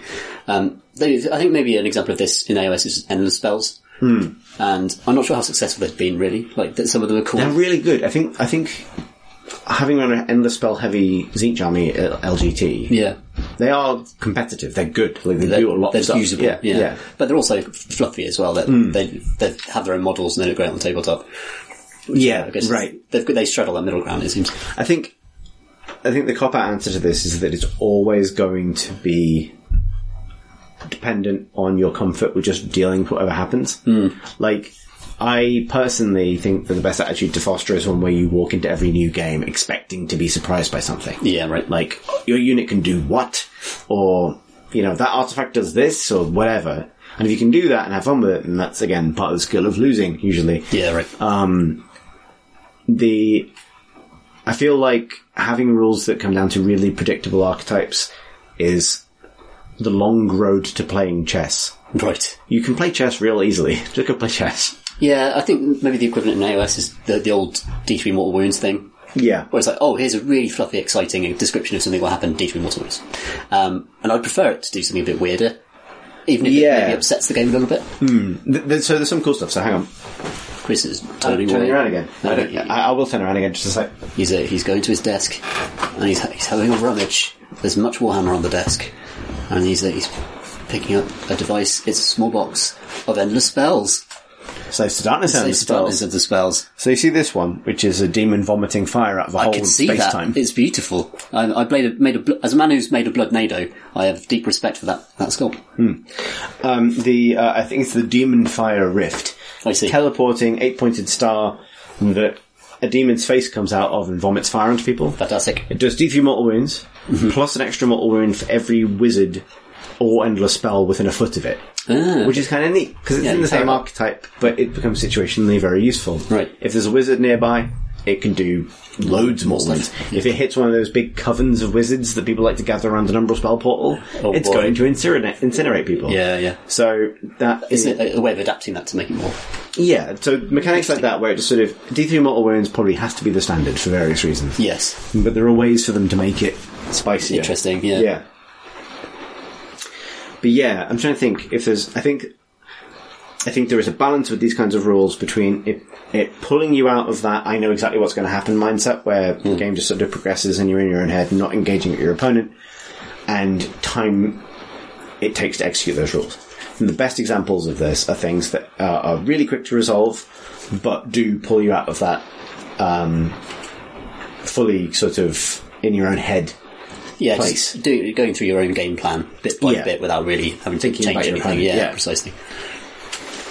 Our next question comes from Chris, who writes, "Hey Chris," with Tom lurking somewhere in the background. Here I am. That's my goblin laugh. Good. I've been painting for about 2 years now, and while I've definitely got better, key things have been thinning my paints more than I thought I needed to, and realising that painting models black before starting was not the same as basing. Over the 2 odd years, I've definitely got better, but the biggest improvement has been in terms of speed. I recently started an Instagram account, so in these pictures of recent examples. I find myself very quickly bashing through projects to a tabletop standard before moving on to the next thing, which due to my plastic addiction is great. But if I really want to improve significantly, I feel I need to slow down and take the time to learn new techniques. Wet blending is a thing, right? Do you have any tips for how I can get out of my production line mentality? Best wishes, Chris. P.S. I'm most proud of my daughters. Here's a picture of Marathi. That's a good Marathi. Blue and green Marathi. Yeah, nice blue wings. I like it. Maybe one hero model. To buy one hero model that you love. Yeah. And want to lavish care on, and try your best to realise the model that you want to in your head. And then also I would recommend buying. You spend £10 and get 3 sort of push fit Stormcast or anything. There are a few kind of starter kits like this where just 3 models, just treat them as total experiment models. If you want to test new techniques, test them on them. Use that to inform your new techniques, and then take those techniques onto the hero model that you're lovingly painting, and that should slow things down, should give you an opportunity to experiment. If things go wrong on the test models, it's fine, they're only £3 each. You know what they're there for, they're not there to be a centerpiece for your army. And then, take it to the hero model. That's what I would do. The other thing I would say for this is think about effects you want to achieve, and if you don't feel ready to spend loads of time on every aspect of a single model, which is what I would describe as competition painting. Everything has to be great. Yeah. Think about one effect you want to achieve and getting that as good as it can be. That could be painting a face so it looks like a face. Yeah, sure. Which learns leaning means learning about how skin works. Yeah. Depending on what kind of creature it is or so on. Or a glowing weapon or sort of iridescent armor or whatever it is that you want to do. It's like weathering, for example. For me, weathering brings loads of personality to a model, and that's something that's not too hard to get into, but it just needs a little bit of practice. Contrast, great for weathering. Yeah. Here's a pro tip. Get a little bit of kitchen towel or whatever. You can use both Fuegan Orange and Achillean Green as bases for oxidization and rust, respectively. Very good. They work really nicely. Oh, lovely. There you go. Little tip there. That's a good tip. Interestingly, our next question from Kingsley is actually the opposite of that question, which kind of works quite nicely and wasn't planned. Dear Chris and Tom, I struggle with painting units. I tried painting like a group of individual heroes, and I've tried going around material by material for the whole squad, and I'm not sure either approach is particularly satisfying. What are your strategies for this? Cheers, Kingsley. I tend to go material by material, but that's... As a Stormcast painter, that's what you do. You just do all the gold and then you do everything else. Right. Yeah, I think I vary, and I think one of the cop-out answers to this is different units, different models reward different approaches. But one thing I would say is sometimes it's a variant on the material by material approach, which I think is the right approach to batch painting. But, basic thing, adjust batch size. Sometimes batch is 2 models. Sometimes batch is 5. Yeah. Sometimes batch is 10. At the moment, I'm trying to stick to 5 as the maximum. The other thing is, one thing you can try is fully finishing a part of a model. before moving on to the next one, because it gives you the satisfaction of having like all the capes look amazing or something like that. Well, wait, like the batch painting method I described earlier with the Zenithal spray and then blocking in the metals, I recommend getting to that point with all the models in a unit, but after that, you can do basically whatever you like, because it's so much quicker from that point to get the colours in. You sure? Because it's all ready for contrast. Yeah. So there's that as well. No, that'll help. John writes, "Dear Rattlings regularly," I wish. Sort of regularly. "I spent an hour doing a coat of contrast paint on wood. I did not finish that first step. Walk ride, too much scenery? Also, how to make decisions on character options before playing. I went with Max Hammers. Will regret but themey. Best. Wham Badger." I think will regret but themey. Put that on my hobby gravestone, basically. that is the way that I love to approach models. Is what looks coolest? What do I actually want to work? I don't like. I want to build this unit with swords because the swords look better than hammers. Even the hammers have a slight advantage. Like I'd go for the theme over rules any day when it comes to painting the models. Same. I will say, walk right, lot of scenery. Yes. I painted it on. Yeah, it looks great. It's a lot. There's a lot of it. Yes. You will paint scenery for a long time. Yeah, and I mean, theme over rules. I think that's that anti-podcast, basically, isn't it? Good, great alternate titles to this podcast. Yeah. Give us your favourite alternative titles, by the way. Yeah, that's a good idea. Yeah. Next question comes from Chris, aka Ascanius on Discord, who writes, "Greetings, Crisp Thurston and Tom Swelter. Fiery pun names for this question email because, as the subject suggests, I'm asking about Chris's Salamanders project. Okay. I'm listening back to the olden times when that was a thing, and I wondered if the idea were more appealing now that there are options besides Warpstone Glow. As in, back in the day, I didn't want the idea of painting Salamanders because the green paints were so brutal. Yeah, right. Judging from Instagram, Chris hasn't worked on any Salamanders since November 2017, when he posted a Primaris test successor model. But with new options like the Nocturne green base paint and Vulcan green layer paint, is it once again the season of fire? Yours, Chris, aka Ascanius on Discord." So also Salamander's got a supplement book.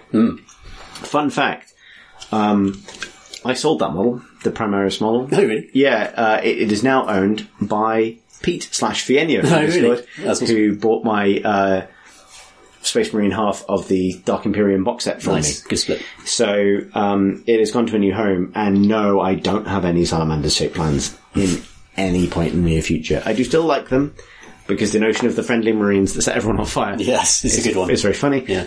But no, there is no plan there for me, really. But I guess it wasn't down to the green paint, the quality of the green paints these days.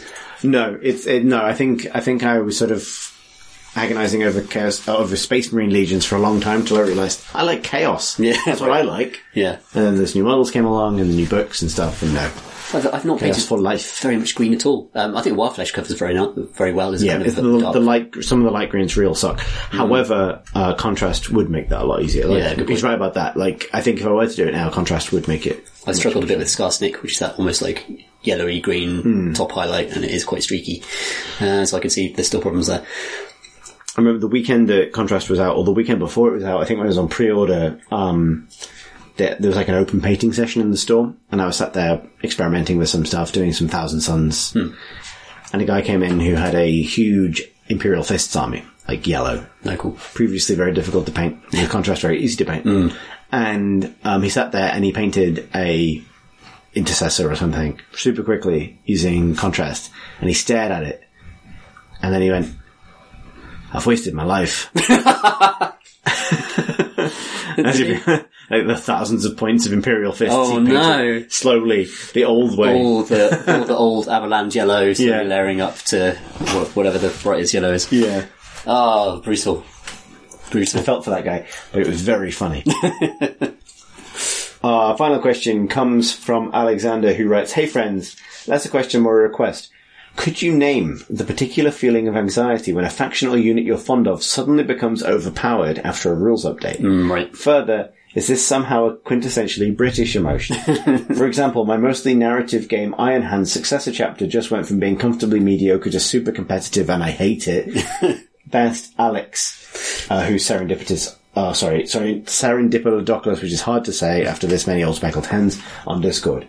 Also, he says, very serendipitously, P.S. Don't worry about the gap. I think everyone understands life being complicated. Yeah, that's nice. Thanks, man. No, that's cool. So yeah, Iron Hands are really good now. You've got some Iron Hands. They're really fucking good now. I didn't know they were good. Yeah, they got a book. They got a Time to put them away forever. That is an anxiety, though. It is a thing. Having a meta army when you're kind of like hobbyist. I'm trying to think what the word for this is, because it's partly I suspect. Well, there's a lot of different feelings at once. There's an element of not wanting other people to have a bad time playing against you. Sure. Which is guilt. I think. Yes. So that'd be like meta guilt. But there's also an element of hipsterism, where it's like, I don't want the popular thing. I want the thing that looks good but isn't. Yeah. Yeah. And that's definitely a thing. So.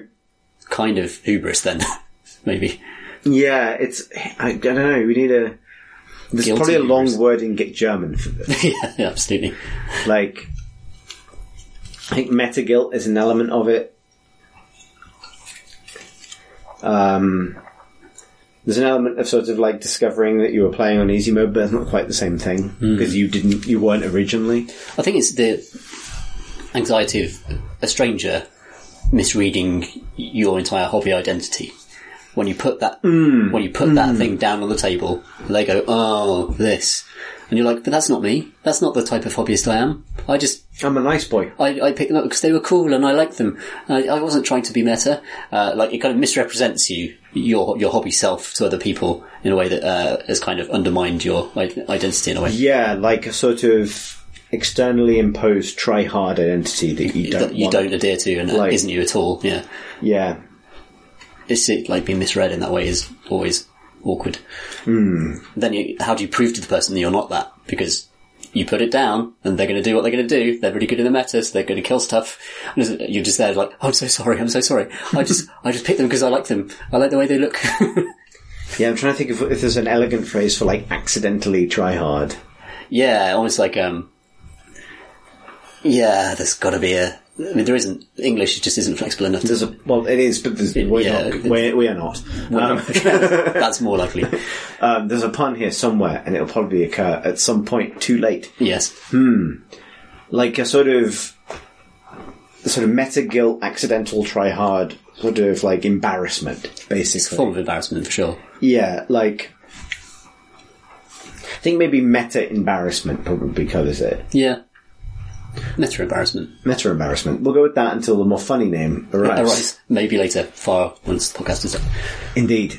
But that is all of the questions that we've received since the last time we did this. Which was... Thank God it was a civilized amount. Yeah, it could have been a lot more.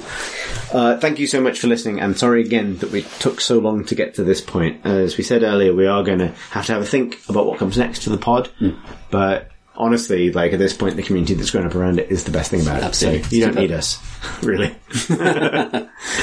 We're a gateway drug to the Discord channel. Indeed. And amazing events that they run.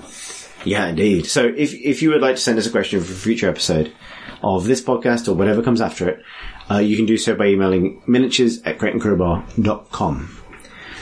If you would like to become a member of that community on Discord, you can do so by visiting crateandcrowbar.com. There is a link at the top of the page to the Discord channel. Then you just scroll down to the role models section, which has tons of different channels now for miniatures because it's expanded quite a lot. But the main role models channel is where the majority of the action happens. There are also role models rollout events several times a year, and so on. It's great. Yeah, it's a really nice group of people. Lovely. They're currently doing a super nice and generous Secret Santa. Yeah, I've been following. Real wholesome. And if you'd like to, obviously, the crateandcrowbar.com is where you find out more about the podcast and its related network of other podcasts, including the Games Podcast, and the Patreon, and the YouTube channel, and so on, and so on. If you would like to follow our miniatures activities on Instagram, which admittedly have been a little bit inactive lately, but if you were to do so, yes. How would they find you, Tom? I would be at Ludo Paints Minis, which is LUDO Paints Minis. Lovely. And I'm at Exit Warp on Instagram. That's EXITWARP. Thank you so Thanks much for listening, everybody. Yeah.